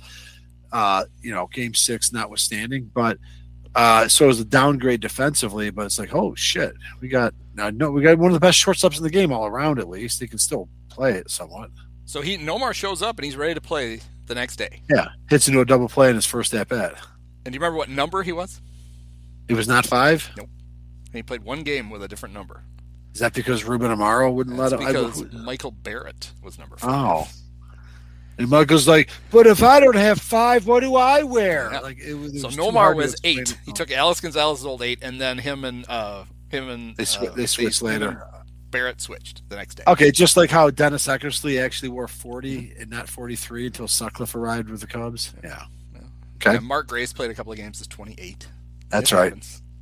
Yeah. Casey's keeping track of it. Ernie Banks had to play the first 3 seasons without a number because the Cubs were like, we only give numbers to white guys. It was right. It was a sad moment in Cub history. You know how much it happened. We're not proud of it, but it happened. Sewing these numbers in, yeah, exactly. We're not sure you're going to stick around. We're not putting holes in the back of this jersey until we know for sure, Ernest. The other thing that I remember about. Well, do you know what else? Maybe you're going to say this. Do you know what was going to happen? What the big to do about that game on August 1st was? Is that Dusty's like Corey Patterson is my leadoff hitter. Well, okay, that and the fact that Greg Maddux was trying to win his 300th game. Oh, that happened in San Fran. Oh, later. I would have thought that was earlier that summer. Okay, so I forgot that. Now I remember. That's why I'm happy to do this. So that's right. There was the confluence. Greg Nomar's debut. Greg had already insisted. Greg always he's a very smart guy. He makes really good points. So I don't even know what number it was. I could look it up. Greg won a game for the Braves the year before. Maybe even 2 years before. This. He counts playoff game. You told this on this. Yeah. He at the end of the game, he handed a baseball to Leo Mazzoni. And Leo was like, what's this for? He's like, I just want to thank you for everything you've done for me. He's like, well, what is it? He goes, I won my 300th game today. He's like, what do you mean? And Greg's like, well, why don't playoff games count? And Leo's like, that's a pretty good point. Yeah. They should probably count extra, but they don't count at all. Right. Greg was, as Milo would say, Greg was sitting on 299. Yeah, and he pitched 6 innings and only gave up 3 runs. Cubs won, but I believe it was tied when he left, and it was hotter than fuck, and Greg was tired, and basically told Dusty, "I'm done." And Dusty's like, "Really?" And he's like, "Yeah." Well, he goes, "I'd like us to hold on to the lead," and they did. The Cubs won. In your writing back then, you would refer to Greg's turkey timer. That would pop. It happened in a game in Cincinnati, but it might have been the next year where he had to run the bases and then he had to come out and the bullpen blew it, and it was frustrating because, like, Greg, why did you have to leave? Here's the scary thing about it, right? Actually, no, that's right. Greg came out. Obviously they weren't winning, obviously, because they won. He would have got the win. They were down 3-2. They were only down by 1. And Greg told Dusty he was done, and Dusty's like, and he would have thought the Cubs would have gotten 300th win. You'd think that he'd stay in it. We're only a run down. We're going to stay in until we see if we can get the lead. They put Ryan Dempster in. Okay. And he tried to give up a run, but he couldn't. How many guys did he walk? He gave up a single and a walk, and then Kent Merker had to come clean things up for him. But then in the 7th, the Cubs rallied, and they did it with all their stars. Tom Goodwin, Sammy doubled. Aramis walked. Derek Lee struck out, but Mark Grudzielanek doubled, scored Sammy, sent Aramis to third. Then Jose Macias, he singled to give the Cubs the lead. Michael Barrett got a sacrifice fly, and then the new guy, as my mom had called him the night before, No-Rod. Yes, No-Rod Garciaparra. Wow. He singled. You would be happy about that. Drove in Jose Macias, and the Cubs would go on to win the game. I apologize. The Cubs Expos Puerto Rican game was in 2003 because Jose Macias hit that against the Cubs. Oh, that's right. What I remember about that was a game where nobody caught a routine pop-up, and the Cubs lost. Yeah, there was a few. Alex Gonzalez went out and then peeled off, and it just landed out there. It's like right, but it was in 2003. So, yeah, but that was the other thing though, is that after all this back and forth, because I don't even know who the leadoff hitter was. Mostly, I think Todd Walker sometimes would go in. Grudzielanek would be there. Sometimes it'd be Patterson. I remember Dusty just committing to Patterson, and he got off to it just happened to coincide with like a 10-day BABIP hot streak for Patterson. So it looked really good. And the reason that created a problem is that when Patterson at leadoff cooled off after a week. And I'm looking at it. The Cubs are winning, right? They win the first 4 games with Nomar in the lineup. They're 5-1. They lose 2. They win. And I think after about a week, all of a sudden, giving Corey Patterson an automatic 5 at-bats a game started to seem.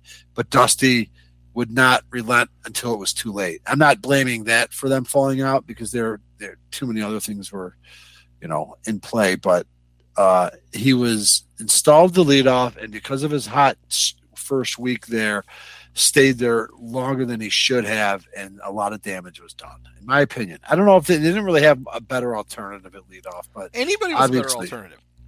Right. But that was Dusty's thing. It's like, all right, bro, I'm going to put the kid up there. I got Nomar batting second. I don't know how else the rest of the lineup worked, but from that point, really in retrospect, it was just such a disappointment. There was nothing fun about it. It should have been a fucking party. This is a team that was 5 outs from the World Series the year before. Like you said, they upgraded at first base. They tweaked this and that. They didn't really do much in the bullpen, but they're still a better team on paper. And then they get one of the best goddamn shortstops in the game, even though he was starting to slow down, didn't matter. And they spend the next 2 months just absolutely driving us crazy. Well, in spite of all that, the lineup that day was Corey, Nomar, Moises, Sammy, Aramis, Derek Lee, Grudzielanek, Baco. Wow, and then Greggy. Greggy probably should have hit 6. That's a good lineup, even with Baco and Corey at the top. Well, I mean this is until the Theo Cubs. Yeah. Yes. This was the most talented team the Cubs had in our lifetimes. It will be stated as a fact that this is the first time, and we're both in our 30s at this point, that the Cubs would merely have consecutive 500 seasons. That had never happened since like 1972. I mean, because and obviously you have to correct for health, but if you look at the team, you had the pitching staff of Mark Pryor, Kerry Wood, Carlos Zambrano, Greg Maddux, and Matt Clement. And then you had the lineup that had Derek Lee and Ramos Ramirez, and you still had Sammy, and you had Moises, and then you ended up with Nomar, and then Barrett. They should have found they had a good enough offense. They should have had a real catcher. Should not have had that dunce back. Convinced Damian Miller to come back or whatever. And if you're going to play him, honestly, he probably should have ended up being the de facto leadoff hitter.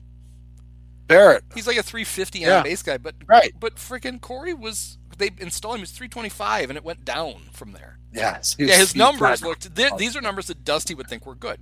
272, 325, 432. The problem is 325 is bad for a leadoff hitter. Yes. And the whole thing is there's just so many strikeouts. It's like, don't put those at the top of your freaking lineup. Unless you want Nomar to bat with nobody on, with 1 out all the time. Yep.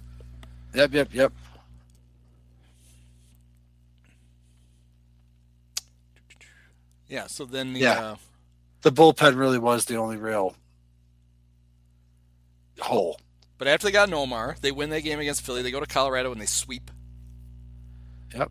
And things are looking good. Then they go out to San Francisco and they lose the Friday game. Jason Schmidt beats Matt Clement.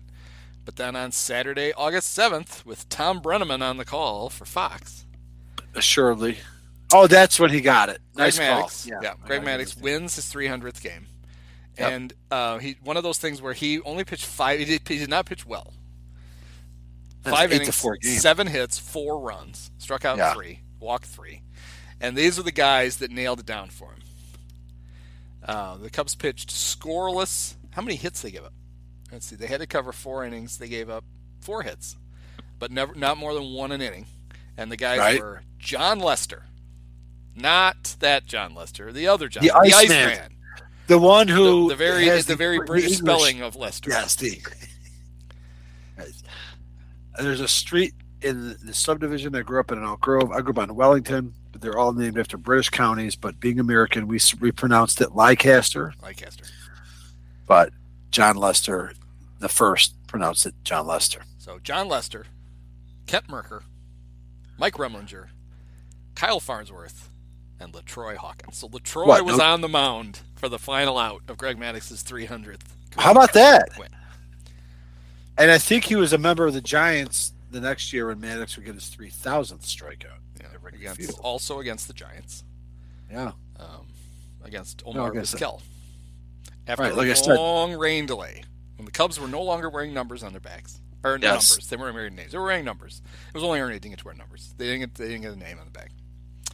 In 2004, right? That was like the one year they didn't have names on their backs. Is it? Yeah, it was kind of a weird. They first did it in '93, and then they peeled off for, But here's the thing: trying to be the Yankees, right? Well, but they were, and the Red Sox don't wear names at home, right? But it was in 1993, the first year they put the names on. When we grew up, they didn't have the names on. Right. So just to recap and put it into context here about how this team is just slowly just fucking just farting around here. They get Nomar. They win 4 in a row. They sweep the Colorados, and then 3 successive series against West Coast teams. The first in San Fran, and then at home against San Diego and LA. They lose 2 out of 3, all 3. They lose 4 out of 6 at home against the Padres and Dodgers. I was in Vegas for that Dodgers series because I remember watching the closeout of the Saturday game where they won. But it's just this sort of slide. What are you doing just pissing away 4 out of 6 at home, when you're fighting for a wild card? Well, it's ominous. One last thing about Mag's 300th win. Oh, sorry. No. Kyle Farnsworth, in his inning of relief, hit a giant. Do you know what giant he hit? I don't. A.J. Pierzynski. Oh! So, fine. Good on you. Good on you. Yeah, so they piss that away. Then they go to Milwaukee and they win. They lose the opener on Tuesday, August 17th. And then the Cubs catch fire. They win the next 2 in Milwaukee. They win 2 they out of 3 do. in Houston. Milwaukee comes in and they sweep, and then they win again. So they won. Well, they had a walk-off with Houston 4, 5, 6. But they won 8 out of 9. Right. Everything. And all so right. now you're They've thinking, right. righted the ship. Pryor's back. Yes, that's exactly it. We're convincing ourselves that they, that we were patient, right? We weren't giving up on this team. They're farting around. They pissed away the division, and then they've got 6 weeks to turn it around. We got plenty of time, like you said. Pryor's back. Well, and the only loss in that bunch was the walk-off loss to Houston, where the Cubs led 3-2 in the bottom of the 9th, and LaTroy. Another LaTroy game. You got to admit, though, he gave up hits to stars. One former Cub, Jose Vizcaino, tied it with a single to left field, and then Jason Lane got a single to win the game for Houston. So, how are you supposed to get a 65-year-old Jose Vizcaino out or the great Jason Lane? I can excuse LaTroy there. That's fine. The crown weighs heavy on LaTroy here. He's already pissed away a few games. Everything is just bad omens. We're seeing things that are just going to keep reoccurring here down the stretch. I will give LaTroy real quick credit here, though, because I do know that this happened and I can nail it. Saturday, September 11th. Ooh, sorry, it's on the anniversary. It was almost the anniversary of today. It was just recently, I guess 18 years ago, where LaTroy closed out a game that the Cubs came back late. Dempster got the win. I'm only bringing this up because this is the only time I've ever actually seen this on TV or otherwise. But in the bottom or the top of the 9th inning, to close out the game, you're going to see in Baseball Reference is 3 straight strikeouts, and sure enough, you'll see that it would happen on 3 pitches to each batter. An immaculate inning. So sometimes LaTroy would really show, his potential. It almost would give you hope, even though in the back of your mind you're like, in the All-Star game this year, Indians closer Emmanuel Clase came in to pitch, and he struck out the first guy on 3 pitches, and the first batter he got a borderline call called a ball. And he was pissed. Mm-hmm. And you're like, what are you so pissed about? And then he struck that guy out of the next 3 pitches and the last guy on 3 pitches. Nice. It's almost like he's like, fuck it, I'm going to get this. I'm going to throw 9 strikes. And I'm going to strike these 3 guys out. And if not and he was right, except for a bad call by the ump. But in fact, he was so mad. I was watching at home going like, holy shit, he's pissed. I have to share this because we're talking about immaculate innings. This totally happened in Kerry Wood's first start in 2002, and I may have brought it up when we talked about 2002. It was in Cincinnati. He struck out the first 2 batters on 6 pitches, went 0-2 on the next batter, may or may not have been Ken Griffey Jr., and then threw a ball or whatever, and then fouled it off. And next thing you know, Kerry Wood got out of the inning, no runs, but the bases were loaded, and he threw about 30-some-odd pitches. But the first 8 were strikes. Anyway. But that I jumped ahead there just because we're talking about LaTroy shit in the tub. He did have that one moment And I don't know, any other games that he, factored in down the stretch. But, you figure with that 8 out of 9 stretch, even though they followed up with 3 more straight losses to Houston heading into, Labor Day weekend, they're certainly done with the division. They're 71-59. That's not great. We're disappointed, but we'll take it. We'll drag this dead carcass across the finish line if you motherfuckers can just get there, right? You're too talented not to. Just getting frustrating. It's getting frustrating. It was frustrating to live it the first time. It's frustrating to relive it. So there was a game. My dad actually was at this game. Friday, August 27th. I think it's the only Major League Baseball game he ever went to by himself. He went because he went with him and my mom were in Chicago for something, like some kind of like Disney collectible convention, I think. Okay. And no, it couldn't have been that, because he would have gone to that because he loved to trade. He was like wheeler dealer with these fancy Disney collectibles. That Dad got into it and started researching prices and turned it into like his own stock trading. His thing. This had to be a scrapbooking convention because Dad wouldn't have wanted to have spent any time at it. So Mom was at it. So Dad's like, "Hey, the Cubs are. It's a Friday. It's a 2:20 start." See, there. Told you. Oh, wow! So they went back to Dad it. Went. Apparently, just experimenting with the 120. He saw a game that will go down in at least it's. You don't remember the game, but you remember the aftermath. Everybody remembers this. Is this Lance Burke with Fat Elvis? Well, 2 things happened in this game. There's a lot in 2004. Multiple things would happen in games. I remember Michael Barrett showing his ass by arguing with the Astros when he should have just shut up, maybe. But that's all I got. Friday, August 27th. The Cubs 71-57, and the Astros 65-63. It's like, well, we know the Astros aren't going to make the playoffs. Bury him, and they would. That reminds me of the Brewers a couple times in the last 5 years, where the Cubs could have not only helped their own case, but buried the Brewers, and they didn't do it. So the pitching matchup was Roy Oswalt against Kerry Wood, and it got out of hand right away. The Astros scored 4 runs on Wood in the first. The Cubs came back and got 2, so it was a wild 4-2. Both teams scored 2 runs in the third, but the Cubs fell behind. They ended up losing the game eventually, 15-7. Now, 2 things happened. In an early at bat, what inning was it? I have to look. Somebody bat out of order again? No, but you were right. Lance Berkman was up, and Kerry buzzed him, and Lance not only acted like he got hit, acted like he got hurt. Like they thought it looked like it. Kerry thought he hit him in the head. And Lance was laying on the ground, and Kerry even came over to see if he was okay. And Lance did this whole thing where he like barely could get to his feet and go to first. And on the fucking replay, it didn't hit him. It may have scared him because it was Kerry Wood fastball, but it didn't hit him. And that fucker acted like so. Later in the game, a Cub reliever decided he was going to retaliate, and he retaliated by hitting Roy Oswalt, and it was Kent Mercker. Okay.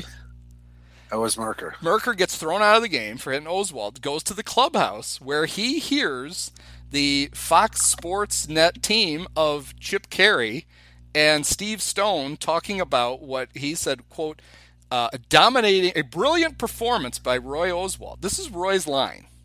Roy pitched 8 innings, gave up 7 hits and 6 runs. Brilliant performance? Brilliant performance. So Mercker gets pissed. So when Steve Stone tells the story, the way Stone tells the story, Mercker called up to the press box to complain. Correct. Yep. What Mercker said he did was he talked to Cubs PR person at the time, Sharon Panazzo, and said, why don't you ask those 2 assholes how giving up 6 runs is a brilliant performance? And that Steve heard secondhand, not firsthand. So Steve then goes on the score later and talks about how this happened. Well, the Cubs the next day are going on a road trip. So Mercker goes up to him on the plane and says, hey, buddy, what the hell? Why are you pretending like I called the press box to talk to you? I didn't. I talked to the PR person.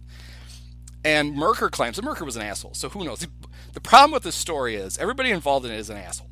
Steve Stone's Right. an asshole. Kent Merker's an asshole. Which asshole are you going to believe? Merker says that he didn't yell at Stone on the plane, but that Stone told people that he did. That instead of him basically telling him, hey, you were wrong, he was screaming and yelling at me on the plane. So first of all, Stone says he called the press box. He called Merker Sheriff claims he Panazzo. didn't. Merker says And bullshit. now He never Stone called says up. that he's screaming at him on the airplane. And Merker says he didn't. Now, who knows? Merker, one of the two is lying, and it could be either one of them. We don't know. Okay. What Merker did admit to, though, was on the road trip, the two of them ended up alone on the elevator together. And Merker says he did yell at Steve then. Really? Yeah. Okay. Basically, because twice Steve had said that Merker yelled at him when Merker claimed he didn't. But who knows which one of these guys is right?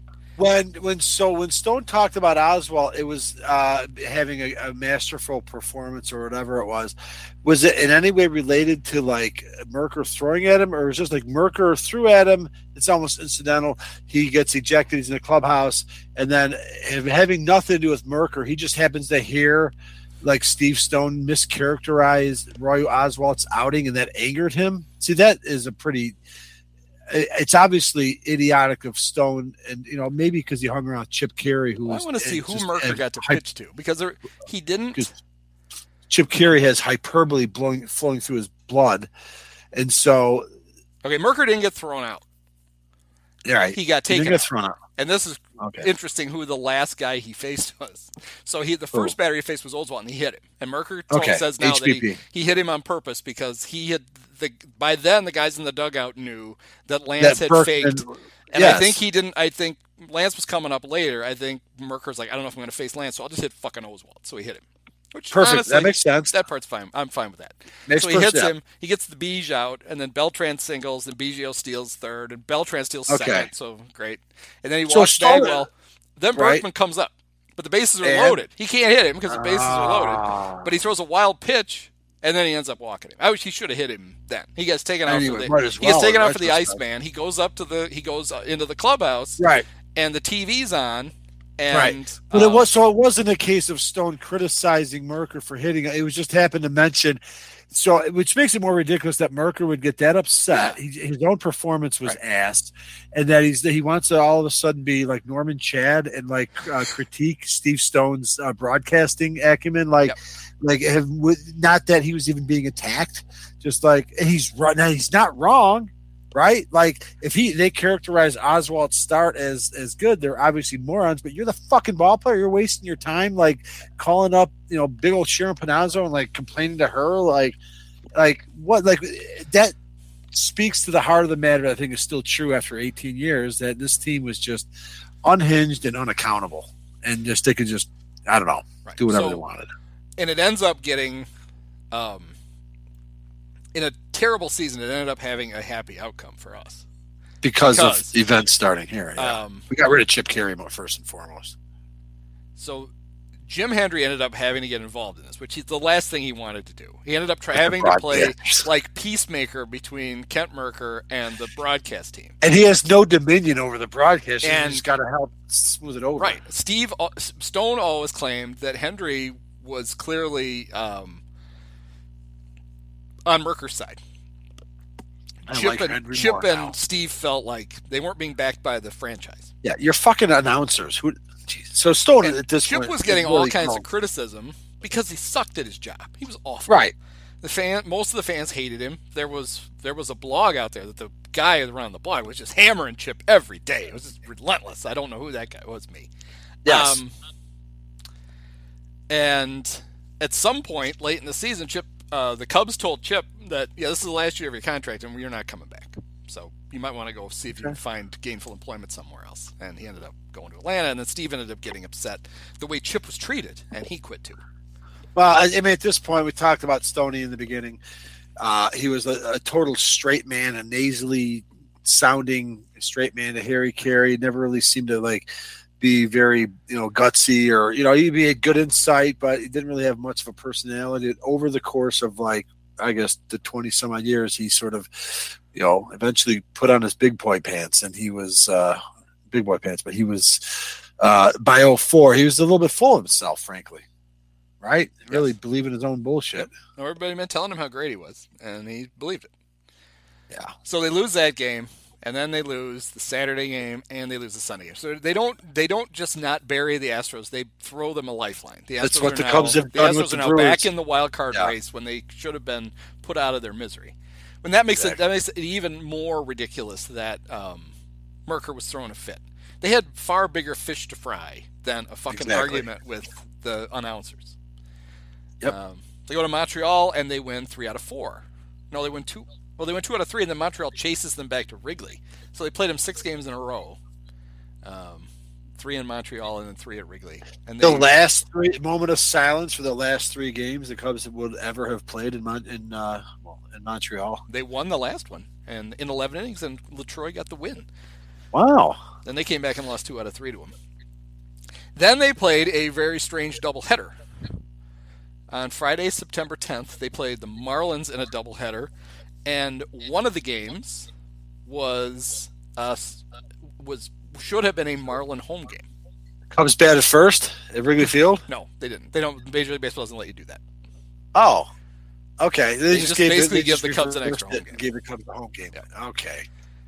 Because a 3-game set, we could probably find it all becomes really important because I Cubs referenced ended up the rain. Troy's immaculate inning. That must have been the same week. Oh no! Wait, there's a whole.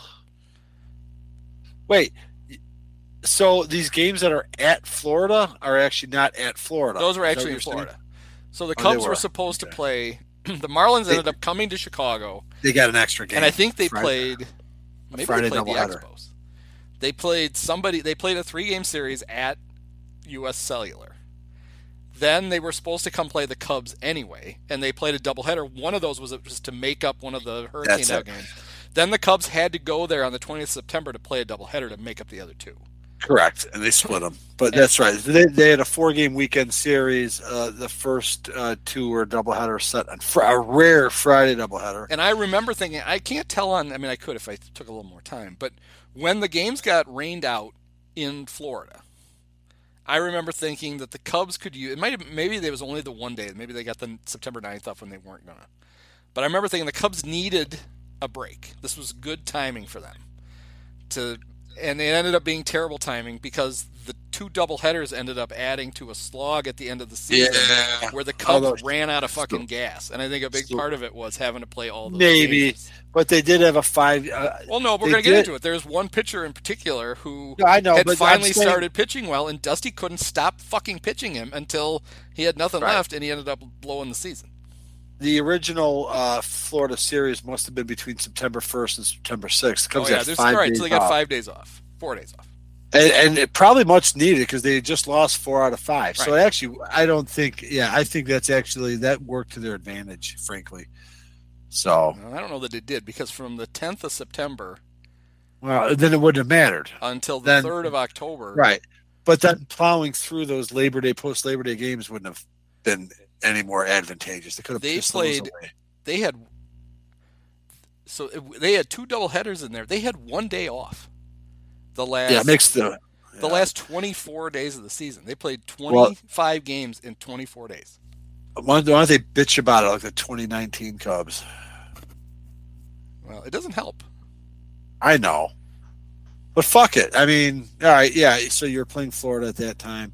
Hey, they shouldn't have been in that position anyway, right? They should have been futzing around.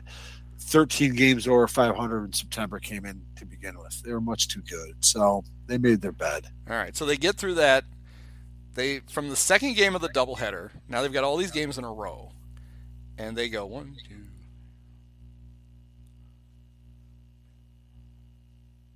2. 8-2.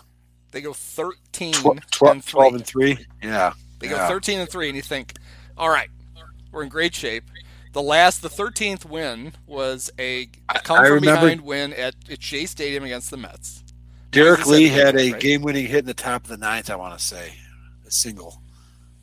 I remember driving around and listening to that game. I was living in the city. And it felt like they had gotten over the hump now, right? Like, all the fits and starts of these last 2, ever since that June series in St. Louis, and they've been in a rut.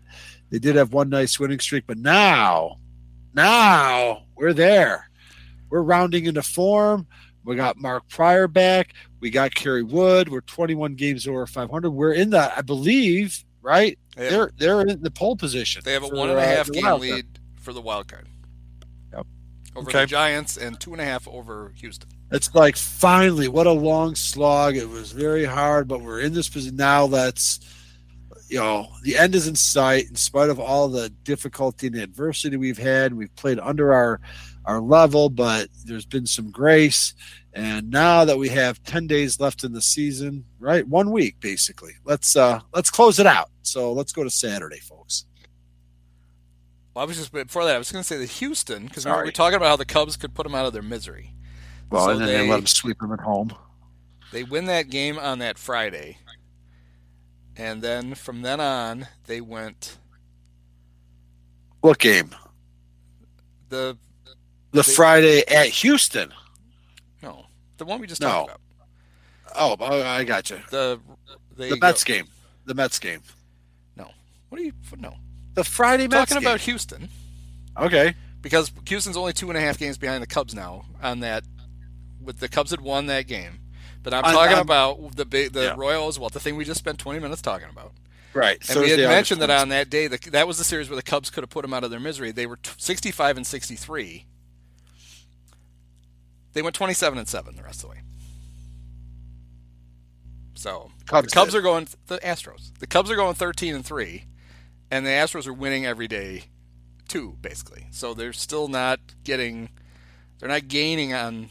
They're not extending their lead. So these are still important. But they win that game against the Mets, and now they've got the final stretch of their season. The Cubs is all bad teams. Well, it's not all bad teams. They're going to finish with the Braves, but you figure by then the Braves have already. The Braves aren't going to worry about those wins, and you should wrap it up by then anyway. So they play that game against the Mets on the Saturday. It's Mark Pryor, right? I believe so. Todd Walker hit a nice big homer at one point that should have been big insurance. Was it Pryor? Yeah, it was Pryor. Yes. Pryor pitches 7 2/3, gives up 4 hits, no runs, strikes out 5. And the Cubs are up 3-0. Going into the bottom of the 9th.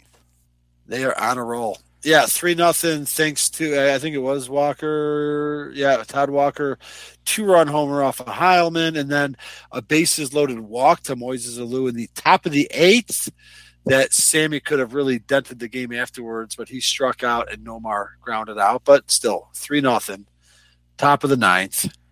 And that's I should say that, let's point this out. In the bottom of the 8th, Mark Pryor comes out. So he's got a 3-0 lead. Victor Diaz gets a hit, but then Pryor strikes out former Yankee Gerald Williams. Wilson Delgado grounds out. Pryor commits the mortal sin of walking a young David Wright. 2 runners on. So let's go to Ryan Dempster, who's just been, the manifestation of Jim Henry's reclamation project. And we're thinking, hey, this is good. He'd been pitching for a couple weeks. Been pitching pretty good. He was, came up with the Florida Marlins in '98 and gave up a 900-foot homer to Sammy Sosa the month that he hit 20 homers. And then Dempster went to the Reds and had some value because he was a deadline deal. Then he blew out his arm. And so Henry picks him up. He rehabs and he starts coming into games in August and seems, all right, this is a good option because we don't really trust LaTroy either. And we don't have Joe Borowski anymore. And sure enough, in the bottom of the 8th, our guy, Ryan Dempster, comes in and induces future Hall of Famer Mike Piazza to ground out to short. You know why? Because he threw the ball over the fucking plate. Yeah, so and he gets out of the inning. And now, okay, that's our closer. He's going to close out the Nets because LaTroy was never intended to be a closer.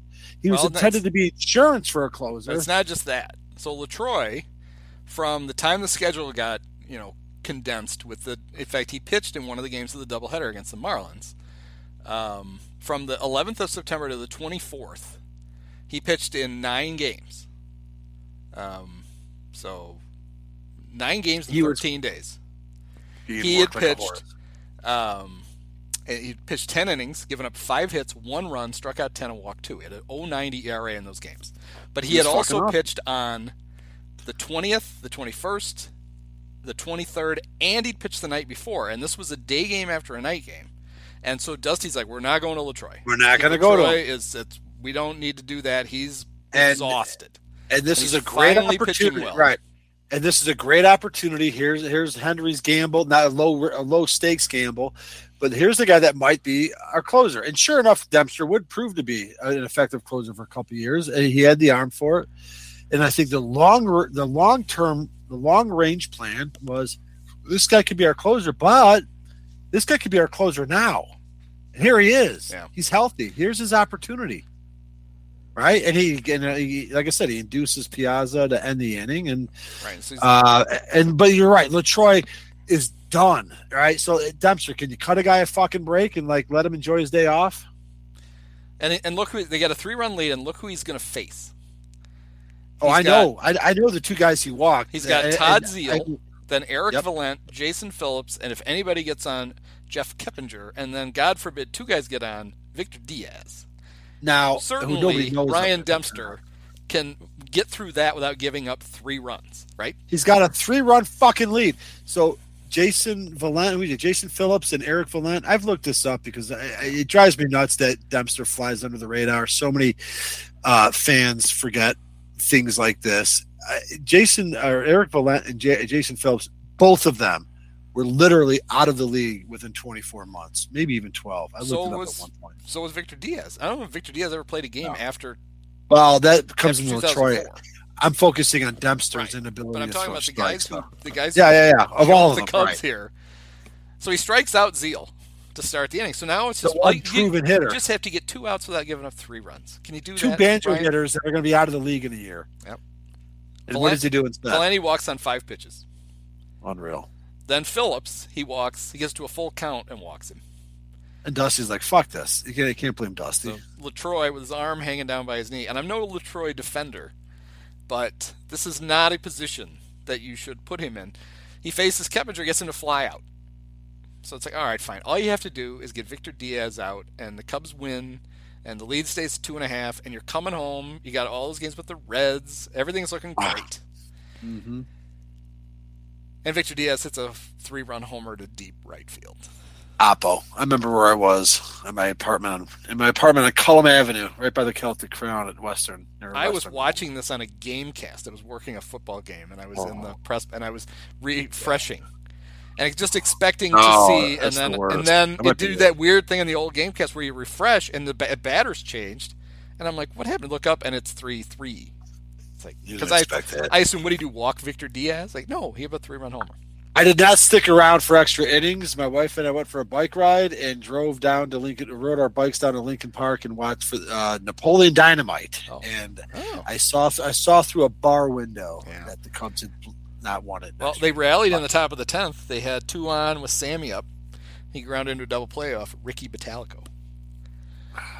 Yeah, Sammy was really struggling down the stretch. Mike Wirtz got through the bottom of the 10th. Honestly, why did you just go to Wirtz? Bruce Miles would have. He loved Mike Wirtz in his slider to death. Yeah, it was decent. The top of the 11th, the Cubs tried to scratch a run across against Jay Wong Soo. Do you remember Jay Wong Soo? No, nobody does. No. But how about the guys who batted for the Cubs in the top of the 11th? This is an immortal group. Calvin Murray, Jose Macias, then Michael. We haven't even talked about the next guy, about the guy after Michael Baer, the guy who almost saved that season, and certainly the next season. The next year, yeah. Oh, we'll talk about Neffy because Neffy, they was a post waiver pickup, and he went nuts for the Cubs. He went nuts, and he carried it through. Yeah, so Michael Baer gets a ground rule double, so Neffy's up with a runner on second. He can be a hero.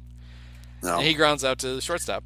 But the fact that you're 1 week from the end of the season and you're hoping to make the playoffs and you send up 4 batters in a row that are Calvin Murray, Jose Macias, Michael Barrett, but Nafy Perez. 3 of those 4. I'm sure they had all – did they all come in on defense when the Cubs had the big lead? Why are they even in? I don't get it. It's not worth So then in the bottom of the 11th, the immortal Craig Brazell. Another nobody. Hits a home run off Kent Merker and the Cubs lose. Okay, let's pick ourselves back up. That's a tough loss. It doesn't have to be the end of it. We got Kerry Wood going tomorrow. Kerry Wood has never had a season in which he has finished under 500.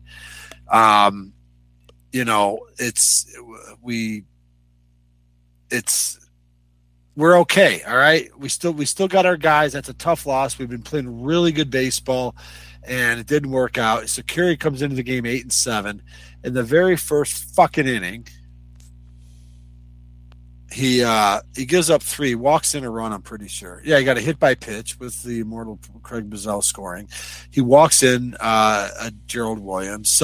But he gets out of it. And then in the bottom of the first, no, it was the top of the. At some point, I thought Moises Alou. Late in the game, Moises Alou may have gotten ejected for.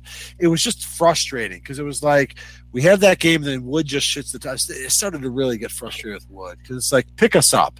You couldn't pick us up last year, when some douchebag Notre Dame grad in a turtleneck, had to grab a souvenir. I granted he might have been out of gas then. Granted he's always hurt, but it's like we just lost a heartbreaking game. And then you fucking come out here and you walk the first batter, Jose Reyes, you let him steal, you give him a hit, you give him a few hits, you hit a guy, you hit 2 guys in a row. You motherfucker. God damn it. I know you won the 2 games in Atlanta, but Christ, we really could have used you there. But the Cubs, that was it though. I will say for Curry, he settled down, all right? So maybe feelings are high. And the Cubs chip away, but they could never even tie the game. And I do remember late in the game, that Alou came up in a situation that, a clutch hit would have been used. I'm pretty sure he got called out on a 3-2 pitch. I could be wrong. I'm not really seeing much of Alou in this game. I don't know.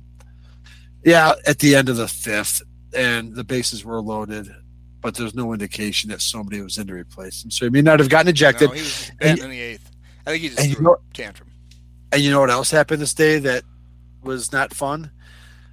Late in the game against the Minnesota Vikings, Bears' second-year quarterback Rex Grossman got injured, and we saw a few snaps from Jonathan Quinn, who would then be our quarterback for the next few weeks. Yeah. I just know that those happen on the same day. I had to mention it. But so back-to-back, tough, like a heartbreaking loss, and then just a really frustrating loss when you can't afford to give away losses. But still, right? Where are the Cubs at the end of the day? They come home, and so they got their series with the 4 games against the Reds, the hapless Reds, and the Cubs are a half game up over the Giants and a game and a half over the Astros. So still just keep winning, and you're going to the playoffs. That's all you have to do. Take care of business. Forget about New York. And the first game, they do. Nomar drives in 2 runs in the top of the first, and they go on. They cruise to a 12-5 win behind Carlos, and Carlos was amazing down the stretch. Is that right? He was. I think I remember we looked that up before. He was amazing, and Greggy was good until this. Greg had their 2 best pitchers down the stretch were Zambrano and Maddox until Greg shits the bed against the Reds. Okay. Carlos in September that year started 6 games. He went 4-0. The Cubs won 5 of the 6 games. Okay. He had a 1.96 ERA, struck out 33. And walked 12. He was really good. Wow. And he was still a kid. How old was Carlos in 2004? Jesus, 23, 24? Yep. That was his first All-Star year. Was 2004. Yeah, I saw that he was 16-8 after that game against the Reds. I need to give you Neffy's stats for 2004. He was awesome in September. He played 23 games for the Cubs in 2004. He hit .371 with a 400 on base and a .548 slug. He an OPS plus of a 141. Yeah. One of those curses where you do that well and for a short period of time, just like when Corey Patterson was batting leadoff and it was really hot for 10 days. And you're like, oh, let's bet the farm on this. And he would have been on the postseason roster because he got cut by the Giants on August 17th, signed with the Cubs on August 19th. So he was on the roster on the 31st of August. So he was playoff eligible. So he'd have been. I'm sure he'd have been the World Series MVP. He could have saved the World Series in addition to saving the 2005 season. I mean, he'd already homered the Cubs into the playoffs once in his career. 6 years earlier, he could just do it again. You're right. Maddox shit the tub the next day. Yes. But where were they at the end of that day? They were still in the wild card spot. They're actually tied. I used to Maddox I compared this whole end of the season was like a slow motion car wreck. Uh-huh. The Cubs would lose and you'd think, all right, they've fallen out of it, and they would still somehow be barely clinging. Yeah, they were a flat-footed tie with the Giants. Flat-footed tie after a Maddox. Half game over the Astros. This is where it gets really rough, and I think this is where we get to that Mark Pryor game, or not. Yeah, right? Yep. So Pryor, here's Pryor, poor guy. You know, he was our golden child. He just puts us on his shoulders the year before, comes this close to the pennant, and then he's just not himself this year, but he's okay down the stretch. No, I'm wrong. Glendon Rush. I'm wrong. Totally wrong. The Cubs have to throw Glendon Rush out on the 29th of September. He makes the start, but he's facing the great. What the hell am I? Am I on the wrong thing? Well, Luke Hudson was Glendon Rush against Luke Hudson, and Glendon 6 1/3, 4 hits, 1 run. And you think, that ought to be enough to win. Luke Hudson 6 innings, 4 hits, 1 run. Imagine him pitch for pitch. The bat's turtled. So what happened? How did the Cubs take the lead here? No, it's top of the ninth. Moises gets a sac fly, a little small ball. Scores Corey. So, yeah, the Cubs are offense struggling in this game, but they have a 2-1 lead after 7. They have a 2-1 lead after 8. And, Dempster get pitched in here after Rush came out and got an out. Good for you. But, Dusty's not going to put him back in the closer spot because of what happened in New York. He's got to go back to LaTroy. And LaTroy, like you said, is already a little bit out of gas. Cubs take a 2-1 lead into the ninth, right? Yeah. Yes, and he's got to face – he actually has real batters he's got to face this time. Sean Casey, Adam Dunn, former Sox star D'Angelo Jimenez. And Padre, who has D'Angelo Jimenez is involved in – never mind. There was some pain with him. But this is going to be easy. Yeah. Casey grounds out. Dunn strikes out. Cub fans on their feet. Everybody clapping. Cubs are going to win 2-1, and D'Angelo Jimenez triples. It's down the right. Yep. Sammy running around, running into the wall, falling down. With Sammy. Exactly. So then the guy who Jim Hendry had tried to trade for years, the guy with the enormous ears who has the word ear right in the middle of his name, Austin Kearns, who had never done shit before or since. Hits a double, scores Jimenez, ties the game. But like everything else that the 2004 Cubs did, the death couldn't come quickly. LaTroy gets out of it. So now we go to Cubs can still win it. They got to drag it out. Gabe White comes into pitch, and he's got to face one name keeps popping up in here a lot. This reason Jose Macias. We have no love for Dusty. In the bottom of the ninth, he has to face Michael Barrett, Jose Macias, and Corey Once again, critical situation, and you're setting up your fly ball, line out, strikeout. Now the Farns is in the top of the 10th. Reds go down 1-2-3. He strikes out Darren Bragg, Javier Valentin, and Felipe Lopez. Todd Van Poppel comes in to pitch for the Reds. Former Cub at this point. Yeah, he'd been really good for them in 0-1. Yes, he was. Nomar walks, Moises lines out, Aramis pops out, and Derek Lee flies out. Farns is still in. Yep. He gives up a single to Juan Castro, gets a double play with Sean Casey, strikes out Adam Dunn. The Farns is kicking ass. All right, bottom 11. Surely the Cubs will score here because they got Sammy and then Neffy. Well, where are all the good players we were talking about at the beginning of the year? Like, hey, we got Derek Lee, we got Ramirez. Like, where are? Well, they were in the previous inning, I guess. But so Sammy singles. Neffy bunts him to second. Best player on the team's got him bunting. That's way to go. Michael Barrett grounds out, and the Farns is due up. So who comes up? Ben Grieve. They trade Andy Pratt to get him just for this moment. And he grounds back to the pitcher. Just John Riedling. How are you supposed to hit John Riedling? If Harry were alive, he would have said, little tap. So now we go to the Iceman. And he's in to face D'Angelo Jimenez walks, Austin Kearns, homers. His big old ears. And the Reds are up 4-2. They almost scored a lot more. Larkin struck out, Darren Bragg singled, Javier Valentin walked, then Felipe Lopez popped out, and then Juan Castro. Mike Wirtz cleaned up again. Hey, Dusty, maybe you should have just started with him. Well, Wirtz, a little. So, I'm seeing what happened in the bottom of the 12th. Like you said, the Cubs cannot just get it over with. Yep. They have Corey to drag walked. it out. He walked. Corey Patterson walked. Wow. That should have ended. That was the sign of the apocalypse. Nomar reaches on an error. So now you got 2 on. Moises grounds into a double play. Scores Corey. Aramis singles. Derek Lee strikes out. The Cubs lose. Ouch. Ouch. Ouch. Tough loss. Real tough loss. There are only, 6 days left in the season. Cubs lose 4-3, and now they're fallen out, right? I believe so. I was trying to find the standings to a disinterested Reds team. Houston has passed them. Yeah, because the Cubs could not put them away. Yeah, so at the end of the day, now the Cubs are 1.5 game behind Houston, but that's okay. We got the Reds again. All right, let those fuckers enjoy it. All right, we're done with this. We gave them 2. It's embarrassing, and it's embarrassing that we have to settle for a split. But we just got to do it before the Braves come to town. We got Mark Prior. Everything's going to be fine. The offense is going to score some runs. And Mark Prior, it's sad that at the age of 23, he turns back the clock. That's exactly it. This Just read his grizzled line. old veteran of 23 with all of his arm injuries goes Just 9 read that innings, pitching line. gives up 3 hits, 1 run, walks 1 guy, and strikes out 16.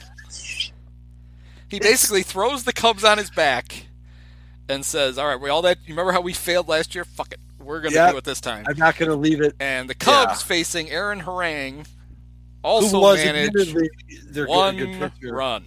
Yeah. Aaron Harang, 4 hits in 7 innings.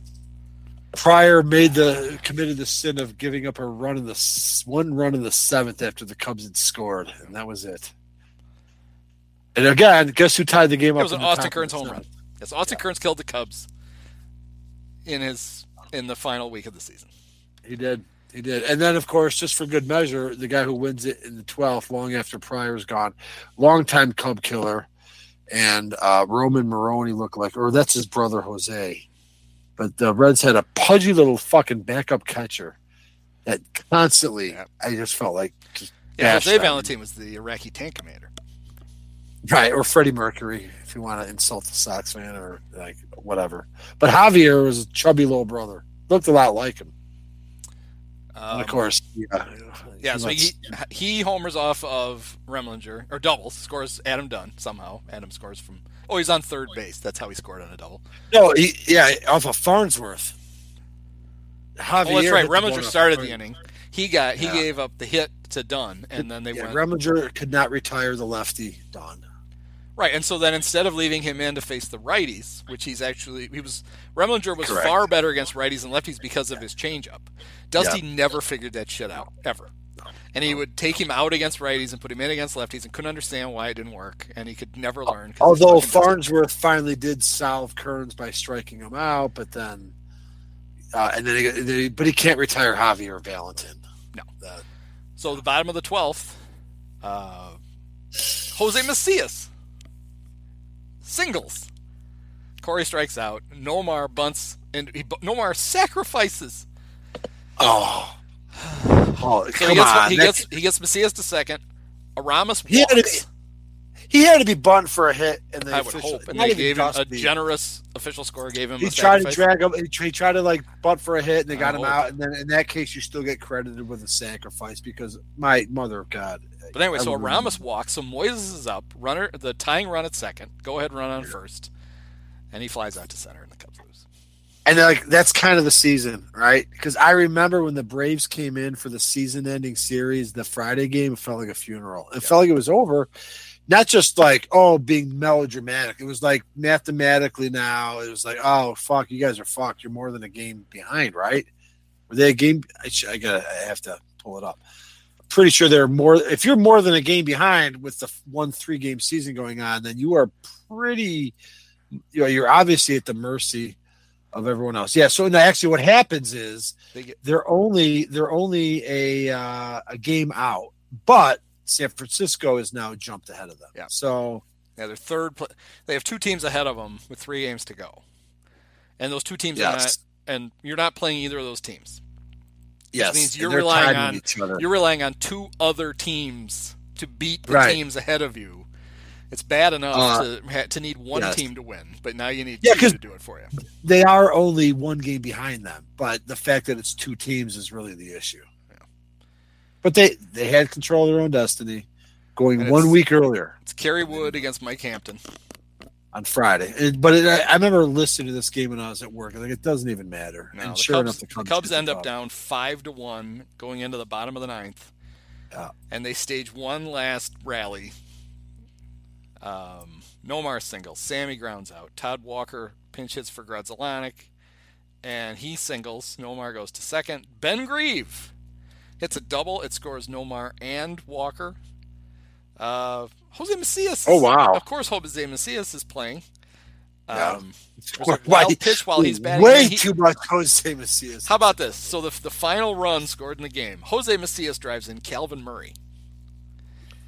But then Corey strikes out, and Derek Lee grounds out, and the Cubs lose 5-4, and it really is over. Probably I think they're Now they're 2 games behind both the Astros and the Giants with 2 games to go. So they're still not mathematically eliminated. They don't get them eliminated until the last day. No, they get eliminated on Saturday. Because Saturday they get eliminated. Sunday we finally get some good news. Yes. Yeah, a few things happen that Sunday. Yeah, you're right. So they lose 8-6 after they give up 3 in the top of the 8th on Saturday. Yeah, they blow a 6-2 lead against the Braves and lose 8-6. And at the end of the standings that day, now they are they're still the 2 teams ahead of them, but now they are 3. They are eliminated. The 3. Jose Macias is now your starting center fielder. Oh my God, it just gets worse.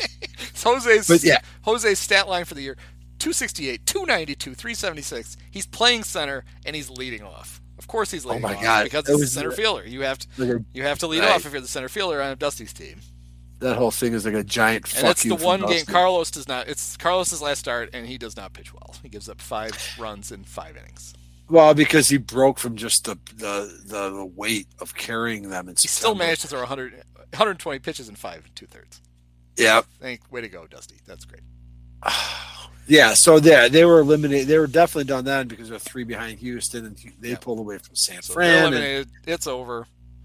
It's over. And why the hell would anybody tune in to the Sunday game? But I could. Well, I did, and there was news at the very beginning. Well, there's a few things going on. Remember too now because Sammy Sosa shows up for his last day of work too. Yep. Yeah. For the last time. 3 big things happen on this day. 3 happen because 1 doesn't happen until later. So the broadcast starts, and Chip announces that he is leaving, and he's going to go announce with his old man. Yep. His old man dead. Skip. Yeah, his old man's still alive. He is now. Right. No, his old man's dead now. He's going to Fox Sports South or whatever it is. He's going to announce for the Braves. So finally, a little good news. Sammy's not in the lineup. Sammy leaves a little early. Well, how could he push Jose Macias aside? Who played? Let's see. Who played? Probably Ben Grieve, right? Holly. Jason DuBois. Jason DuBois played right field. Sammy leaves a little early. The guys find out, and after the game, Sammy's boombox in the clubhouse destroyed. Well, he didn't need it. He already left. Right. And in the offseason, Sammy would be traded. Sammy's last game to the Baltimore Orioles. So Sammy's last game was the day when they got eliminated. Yeah. The day before. Yeah. Really strange ending to a pretty interesting career there, I guess. By the way, before we really tie it up and eulogize his team, I thought about Hollingsworth. Of course, Hollingsworth was not playing for Sammy in September because I mentioned earlier how much Xavier Hollingsworth was, but he was also an asshole in the same year because he had some weird, unusual, like massive shin injury. He had a nerve entrapment in his shin. And so after his hot streak where he really like kept the Cubs buoyed in Sosa's absence and actually, had a lot of big hits. And, oh, my God, thank God. Talk about a guy that's really saving the season. Then the game against the White Sox on a Friday or Saturday, I don't know if it was a Comiskey or Wrigley, he hits the ball off the shin guard. I remember, I can still see it. Completely unprotected by any sort of a shin guard apparatus. And didn't play again that season. And just like Like, I'm mad at him because he got our hopes up. Well, think about how big a loss could it be. It was the 27th of June. And the 27th of June, Todd Hollandsworth was hitting .318 with a .392 on base and a .547 slugging. Yeah. And you're like, well, he's playing out of that. Well, of course he is, but he'd been Rookie of the Year. He'd been a good player. There was a good player. He was the Cubs needed 4 outfielders, and he was going to be one of the 4, and he was going to play a lot. And he was a left-handed bat that they didn't have. They wouldn't have had fucking Jose Macias. Well, they would have, because Dusty probably would have found a way to play Jose Macias. No, but you're right. But honestly. Dusty would have played him. He was a veteran. He loved him. Those his veterans, dude. And that's one that's always haunted me too, like not having Hollandsworth because of his own fucking absolute lack of self-awareness or just his total idiocy. Yeah, you're right. I would have been much preferred to have than that flat Sam of Kelvin Murray. And I mean, I'm astounded all the guys that were taking plate appearances there in September. So it was his last. Yeah. That was his last good year in the big leagues. He was not good in 2005 for the Cubs. Got traded to the Braves for the playoff push. Hit .171 for them. Spent a year in Cleveland where he had .237, and then played only 34 games for the Reds in 2006, and he was done. Yeah, so essentially like a 10-year career. He has a World Series ring for the Cubs. Yes, because he slid home in that 8th inning. He scored a run in that 8th inning. No, he has a World Series ring for the Cubs. Oh, for the Cubs. Why? Because he was one of the on the announcing team. Good for Todd Hollandsworth. Would have been nice if he fucking considered putting on a goddamn shin guard, because we could have used him in September. Cubs did finish the season with a win, of course. They did. And Greggy got it. Yeah. Cubs won 89 wins. All that talent, they only won 89 games. Still a game better than the year before, but how about this? So you talk about, they all say the Pythagorean win-loss, which is runs scored over runs allowed. It tells a lot about a manager if you're over or under your projected win total. The 2004 Cubs were Pythagoras says they were supposed to be 94-68. They would have comfortably been the wild card team by what? Like 3 games? I believe so. Yeah, 94 wins. Yes, at least 2. Yeah, these people who wonder why we hate Dusty so much. Well, there's a reason. Yeah, and like I said, I've gotten over it since 2016. But you make a good point too. Like just the path of destruction. I mean, starting with Pryor, and I know it's not all on him. There's organizational blame to go around, but that talent. I mean, I think we prefaced it pretty well. We talked with the Pryor thing though. Even if he did nothing else, I mean, he rode him and Wood too hard down the stretch in 2003. But the Pryor thing, it's them running into Marcus Giles and then leaving him in the game to pitch. That's the most unforgivable fucking thing ever. It is. But I will say this, that if they had the instinct on that and shut him down, we don't have all 3. We might have a great Pryor, might not, right? But just to leave him in the game was obviously. Well, but I've always thought just the fact that shouldn't you have at least gotten him medically checked out? Right. Like just the idea that they're like, how you feel? Oh, I'm okay. Okay, good. Just stay in and pitch. But you remember, we saw he couldn't get through the next inning. We did that in 2003. Right. True. And then of course the scan. Cubs are so good at reading. Well, but that was a scan that was done towards the end of his career that showed that there was. Well, no, I mean clearly they checked it out after. Yeah. Like, oh, he's fine. Yeah. Well, I mean, come on. Is this not around the time? When did Sandy Crum get fired as trainer? Remember, you wrote an article called The Dopes or something. That would have been 2005, 06. It's all part of the same morass. Was that him or was that the guy that Rosner loved so much? I thought it was Sandy Crum. I don't know. The other guy. Tony Garofalo? Yeah. I don't know. Or Tony Gravino, either one. They should all go. Or Tony Gravino. Tony Garofalo. It was. I think it is Tony Garofalo. Wow, well, that goes back to the 80s. They had John Fierro, the 89 Cubs, was the trainer. Was it? But they had who was the one? Oh, John Fierro. Okay, I was trying to think of the one. Remember, Rosner wrote this long thing about how could the Cubs do that? And oh my God, what a tragedy! And they don't treat people right. And blah blah blah. Oh, I don't remember. I bet it was Fierro. Okay. Yeah, you wrote something, but like this is that period of time where they're like, doing towel drills. They're swapping out trainers every year. They were misdiagnosing people. It was like just real haphazard management of some real prized investments. Oh, here it is. I wrote an article on September 7th, 2011 called "Create Your Own Barry Rosner Column." Oh, that's when he stopped talking to you. Yes, blocked me, and I became persona non grata. But all you had to do to fill it in was talk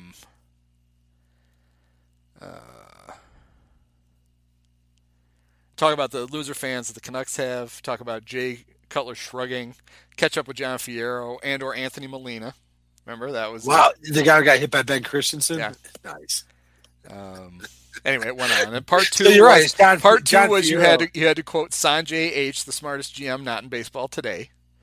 Part three was you went over to the Sports Pickle and stole some of their headlines. I mean, he used to do that. And then he always quoted Greg Cody from the Miami Herald. Greg's actually really funny. He's on the Dan Le Batard stuff. But okay, it was always weird. And then you end up, of course, you finish up with an Alex Kaysberg joke. You're right. Watch it. He might sue us for mentioning his name, by the way. So you're right. The quality of the jokes. But John Fierro, that's more of a trainer from like the early Tribune. Yeah, I just remember that was a guy that Rosner. Things would be different if they still had John Fierro. But this whole thing though, like really like an out of the blue talented team that they just mismanaged.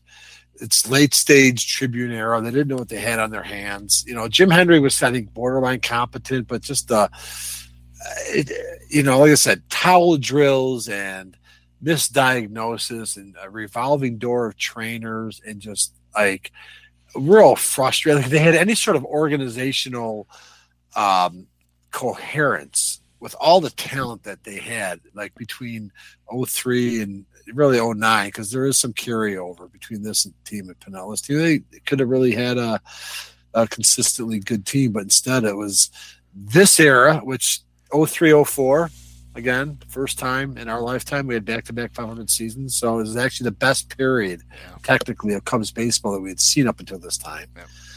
And then, 07, 08, there's just no consistency. Late stage Tribune era. No. And it's funny because you got Hendry as the GM, the former farm director. So you figure there's prospects all over this team, right? So the guys that you normally had in your lineup, Michael Barrett was traded for. Derek Lee was trade. Mm-hmm. Todd Walker was a free agent. Mark Grudzielanek was a trade. Famously for Todd Hundley. Ramon Martinez was a free agent. That's who they listed shortstop because he played the most games because of Gonzalez's injury. Wow. Nomar was a trade. Alex Gonzalez was a Alex Gonzalez was that Scott Chiason? We'd love to say that name. I forget who. Oh yeah, was that the Chiason? Because I somehow got Eric Hinsky mixed up. I just know that he came in after Ricky Gutierrez, but he was not homegrown for sure. He was on Blue Jay. Alex Gonzalez. Wow, you might have nailed the Scott Chiason. No, I didn't. It's better. This is one of Hendry's best trades. Traded by the Blue Jays to the Cubs for a player named later and Felix Heredia. What? How do you turn Felix Heredia into something useful? They had to send Jim Deshane, not Jim Deshaies, Jim Deshane, to complete the trade. Wow. We actually got a slick. Hendry did make some pretty good trades. He really That's a good one. I'm not going to fault that because you got a regular shortstop that had a lot of clutch home runs, and actually outside of Game 6 in 03 was a really slick glove man. Moises was a free agent acquisition. Corey was a prospect. Drafted by Ed Lynch in 95. Might have actually been. Oh, I'm sorry, no. Drafted by Ed Lynch in 98. And that was definitely Hendry. Sammy was a trade. Obviously, long ago inherited, but Sammy was a trade. Right. Jose Macias, I think, he hatched out of an egg somewhere. Right. Hollinsworth was a free agent. Yeah. Baco they found at a bus stop. Neffy had been waived. Ray Ordonez was a free agent. Jason Dubois, because we know he played the last game, he was a prospect. Ben Grieve was a trade. Yep. Damian Jackson was a scrappy. Brendan Harris, the next Albert Pujols, was one That's of a Henry. Yeah, Henry leveraged that. Dave Kelton. Calvin Murray was a free agent signing. Right. Mike DeFelice was a waiver claim. Right. Yes. And They're then about your pitching staff. Greg Maddux was a draft pick. Not a Jim Henry though. And was a free agent pickup. Carlos was there. Carlos is a Henry pick. Clement was a trade where they traded their own draft picks to get him. They traded Dontrell and the rest of the guys. Carey was their pick. Pryor was their pick. But Henry only picked. And does Henry get credit for Pryor. Wood in '95? He didn't really come along, I thought, until shortly after. So he doesn't get credit for Pryor, who fell into his lap, Patterson, who fell into his lap and sucked anyway, Brennan Harris, Francis Beltran, the Farns. I don't know. The Farns was probably a Henry product. Yeah, I'd probably grant. I don't know exactly when Henry came in. You're talking maybe 9 guys. Yeah, because Farns was '94. Henry's at least in. Oh, he was. No, that's that's pre McPhail. So that's not. That's okay. Not Henry, so he doesn't get credit for Kyle either. No. So 7 or 8 guys on a roster of like 40. Yeah, they used 43 guys that year. And if you're Jim Henry, even if he didn't come in right in 95, he came in about 96, 97, I'm sure. So he's been there 8 years, and in all that time, he's only got about 8 guys. That's probably not that good. Yeah, and then the division winners in 07 and 08. Oh, God, that's all very few draft picks on there. That's all rotisserie. Oh, like Ryan Theriot is not one you want to brag about. Yeah. And Gio Soto, I guess, was a Rookie of the Year, but they that team was definitely a fan. That was when the Tribune finally relented because they wanted to blow up the value and let Henry spend. So, yeah, never. I mean, and he was like in his 3rd full year, his 2nd full year as a GM here. I mean, it was a good team, like you said. I mean, look, everything in a vacuum. We're in our early 30s here, and we hadn't had back-to-back seasons in our life. I mean, it's the best we had. As pathetic as that sounds. So the way you can compare it to the team we're going to do next is it was a hodgepodge of players from other teams mostly that could not sustain itself. It wasn't built to sustain itself. It was, hey, we're going to try to be good right now and see what we can win. Yep. And then neither team won, and it all fell apart. Yep. It did, even though they got better. It wasn't a young team getting better around itself. It was just a bunch of parts that were smashed together that you were constantly going to have to replace. That's a good analogy. Like by not closing out the deal in 03, they basically missed their window then. Although, God, they weren't that old in 04. Like the 85, 86. A lot of these guys stuck. I mean, Derek was around for. Yes, Derek and Aramis were cornerstones for a long time. They were the 2 guys that carried over on the next back-to-back, 500 teams in 07. When you think about how valuable is it to have, players that good at your corners. Yes. I mean, it makes building the rest of your offense pretty easy, and they still couldn't do it. And that's with an offensive catcher. So, and Sosa and Wright, who was, Sammy was tailing off in 04, obviously. He still put up pretty good numbers, I want to say. Yeah, 35 homers and 80 RBIs. He only played 126 games because of the sneeze. The sneeze in San Diego. But that's obviously serviceable, even if you adjust. Moises had a really good year. Moises, 39 homers, 106 RBIs. He had 293, 361, 557. Aramis had a really good year. 36 homers, 103 RBIs, 318, 373, 578. Derek had the slow start, but he ended up hitting 278, 356, 504. Walker hit 274, 352, 468. And then it's just like the 18 Cubs. Their numbers all look good, and down the stretch, they couldn't score any runs when they needed them. Right. It was. I remember being at some games down the stretch and how agonizing it was. You're right. The offense on paper, 3, 4, 5, 6, goddamn, 7 of the – do I have that right? 7 of the 8 regular 8 players, or it has to be 6, have an OPS over 800. Yeah. Corey Patterson at 771 and Ramon at 659. And yet they were 7th in the National League in runs scored. They were 4th in hits, 4th in doubles. Interesting. First in homers. 11th in stolen bases. But they were 14th in walks. So Dusty Hayter walks. Yep. They had a team on base of 328, and that was 11th in the National League. Think of 11th out of back then, because it's even now. They used to be unbalanced, but whatever. It's pretty 15. much at the They bottom. had the same amount we got now. Oh, you're right. 555, right? Because there's been no expansion since 98. So, 11th out of 15th for a team that won 89 games. Imagine how many more games they could have blown through had they just gotten more guys on base. I mean, maybe that would take away from what some of them did on offense. But the pitching staff gave up the fewest hits in the National League, the second fewest runs. They had the most strikeouts, and the third best ERA. Jesus Christ. The whole pitching staff. And that's with Pryor only making 21 starts and Wood only 22. Oh, that's the thing that's ridiculous, is that the number 2 pitchers as far as innings or games is Zambrano and Maddox. Yeah, Guys that were the youngest and the oldest. Right, 23-year-old and a 38-year-old. So, you got how many starts did you say that Wood had 22 prior? So you get 1.5 seasons out of, not even that, like 1 1/3. Clement. That's why Glendon Rush was making starts that year.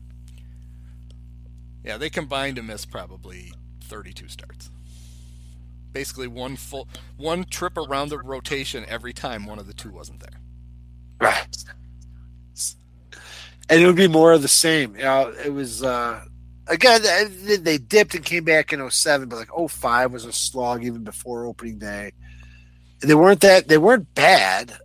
This team was the 89 wins, and Dusty the next year, we mentioned this before, would strive to have a third consecutive 500 season. And I remember just hoping he didn't get it because it's not what he was signed up for.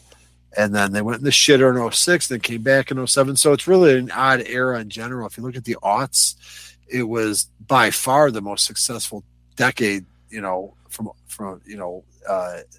any 10-year period that begins in 0, let's say. Yeah. Lou got 3 winning seasons in a row.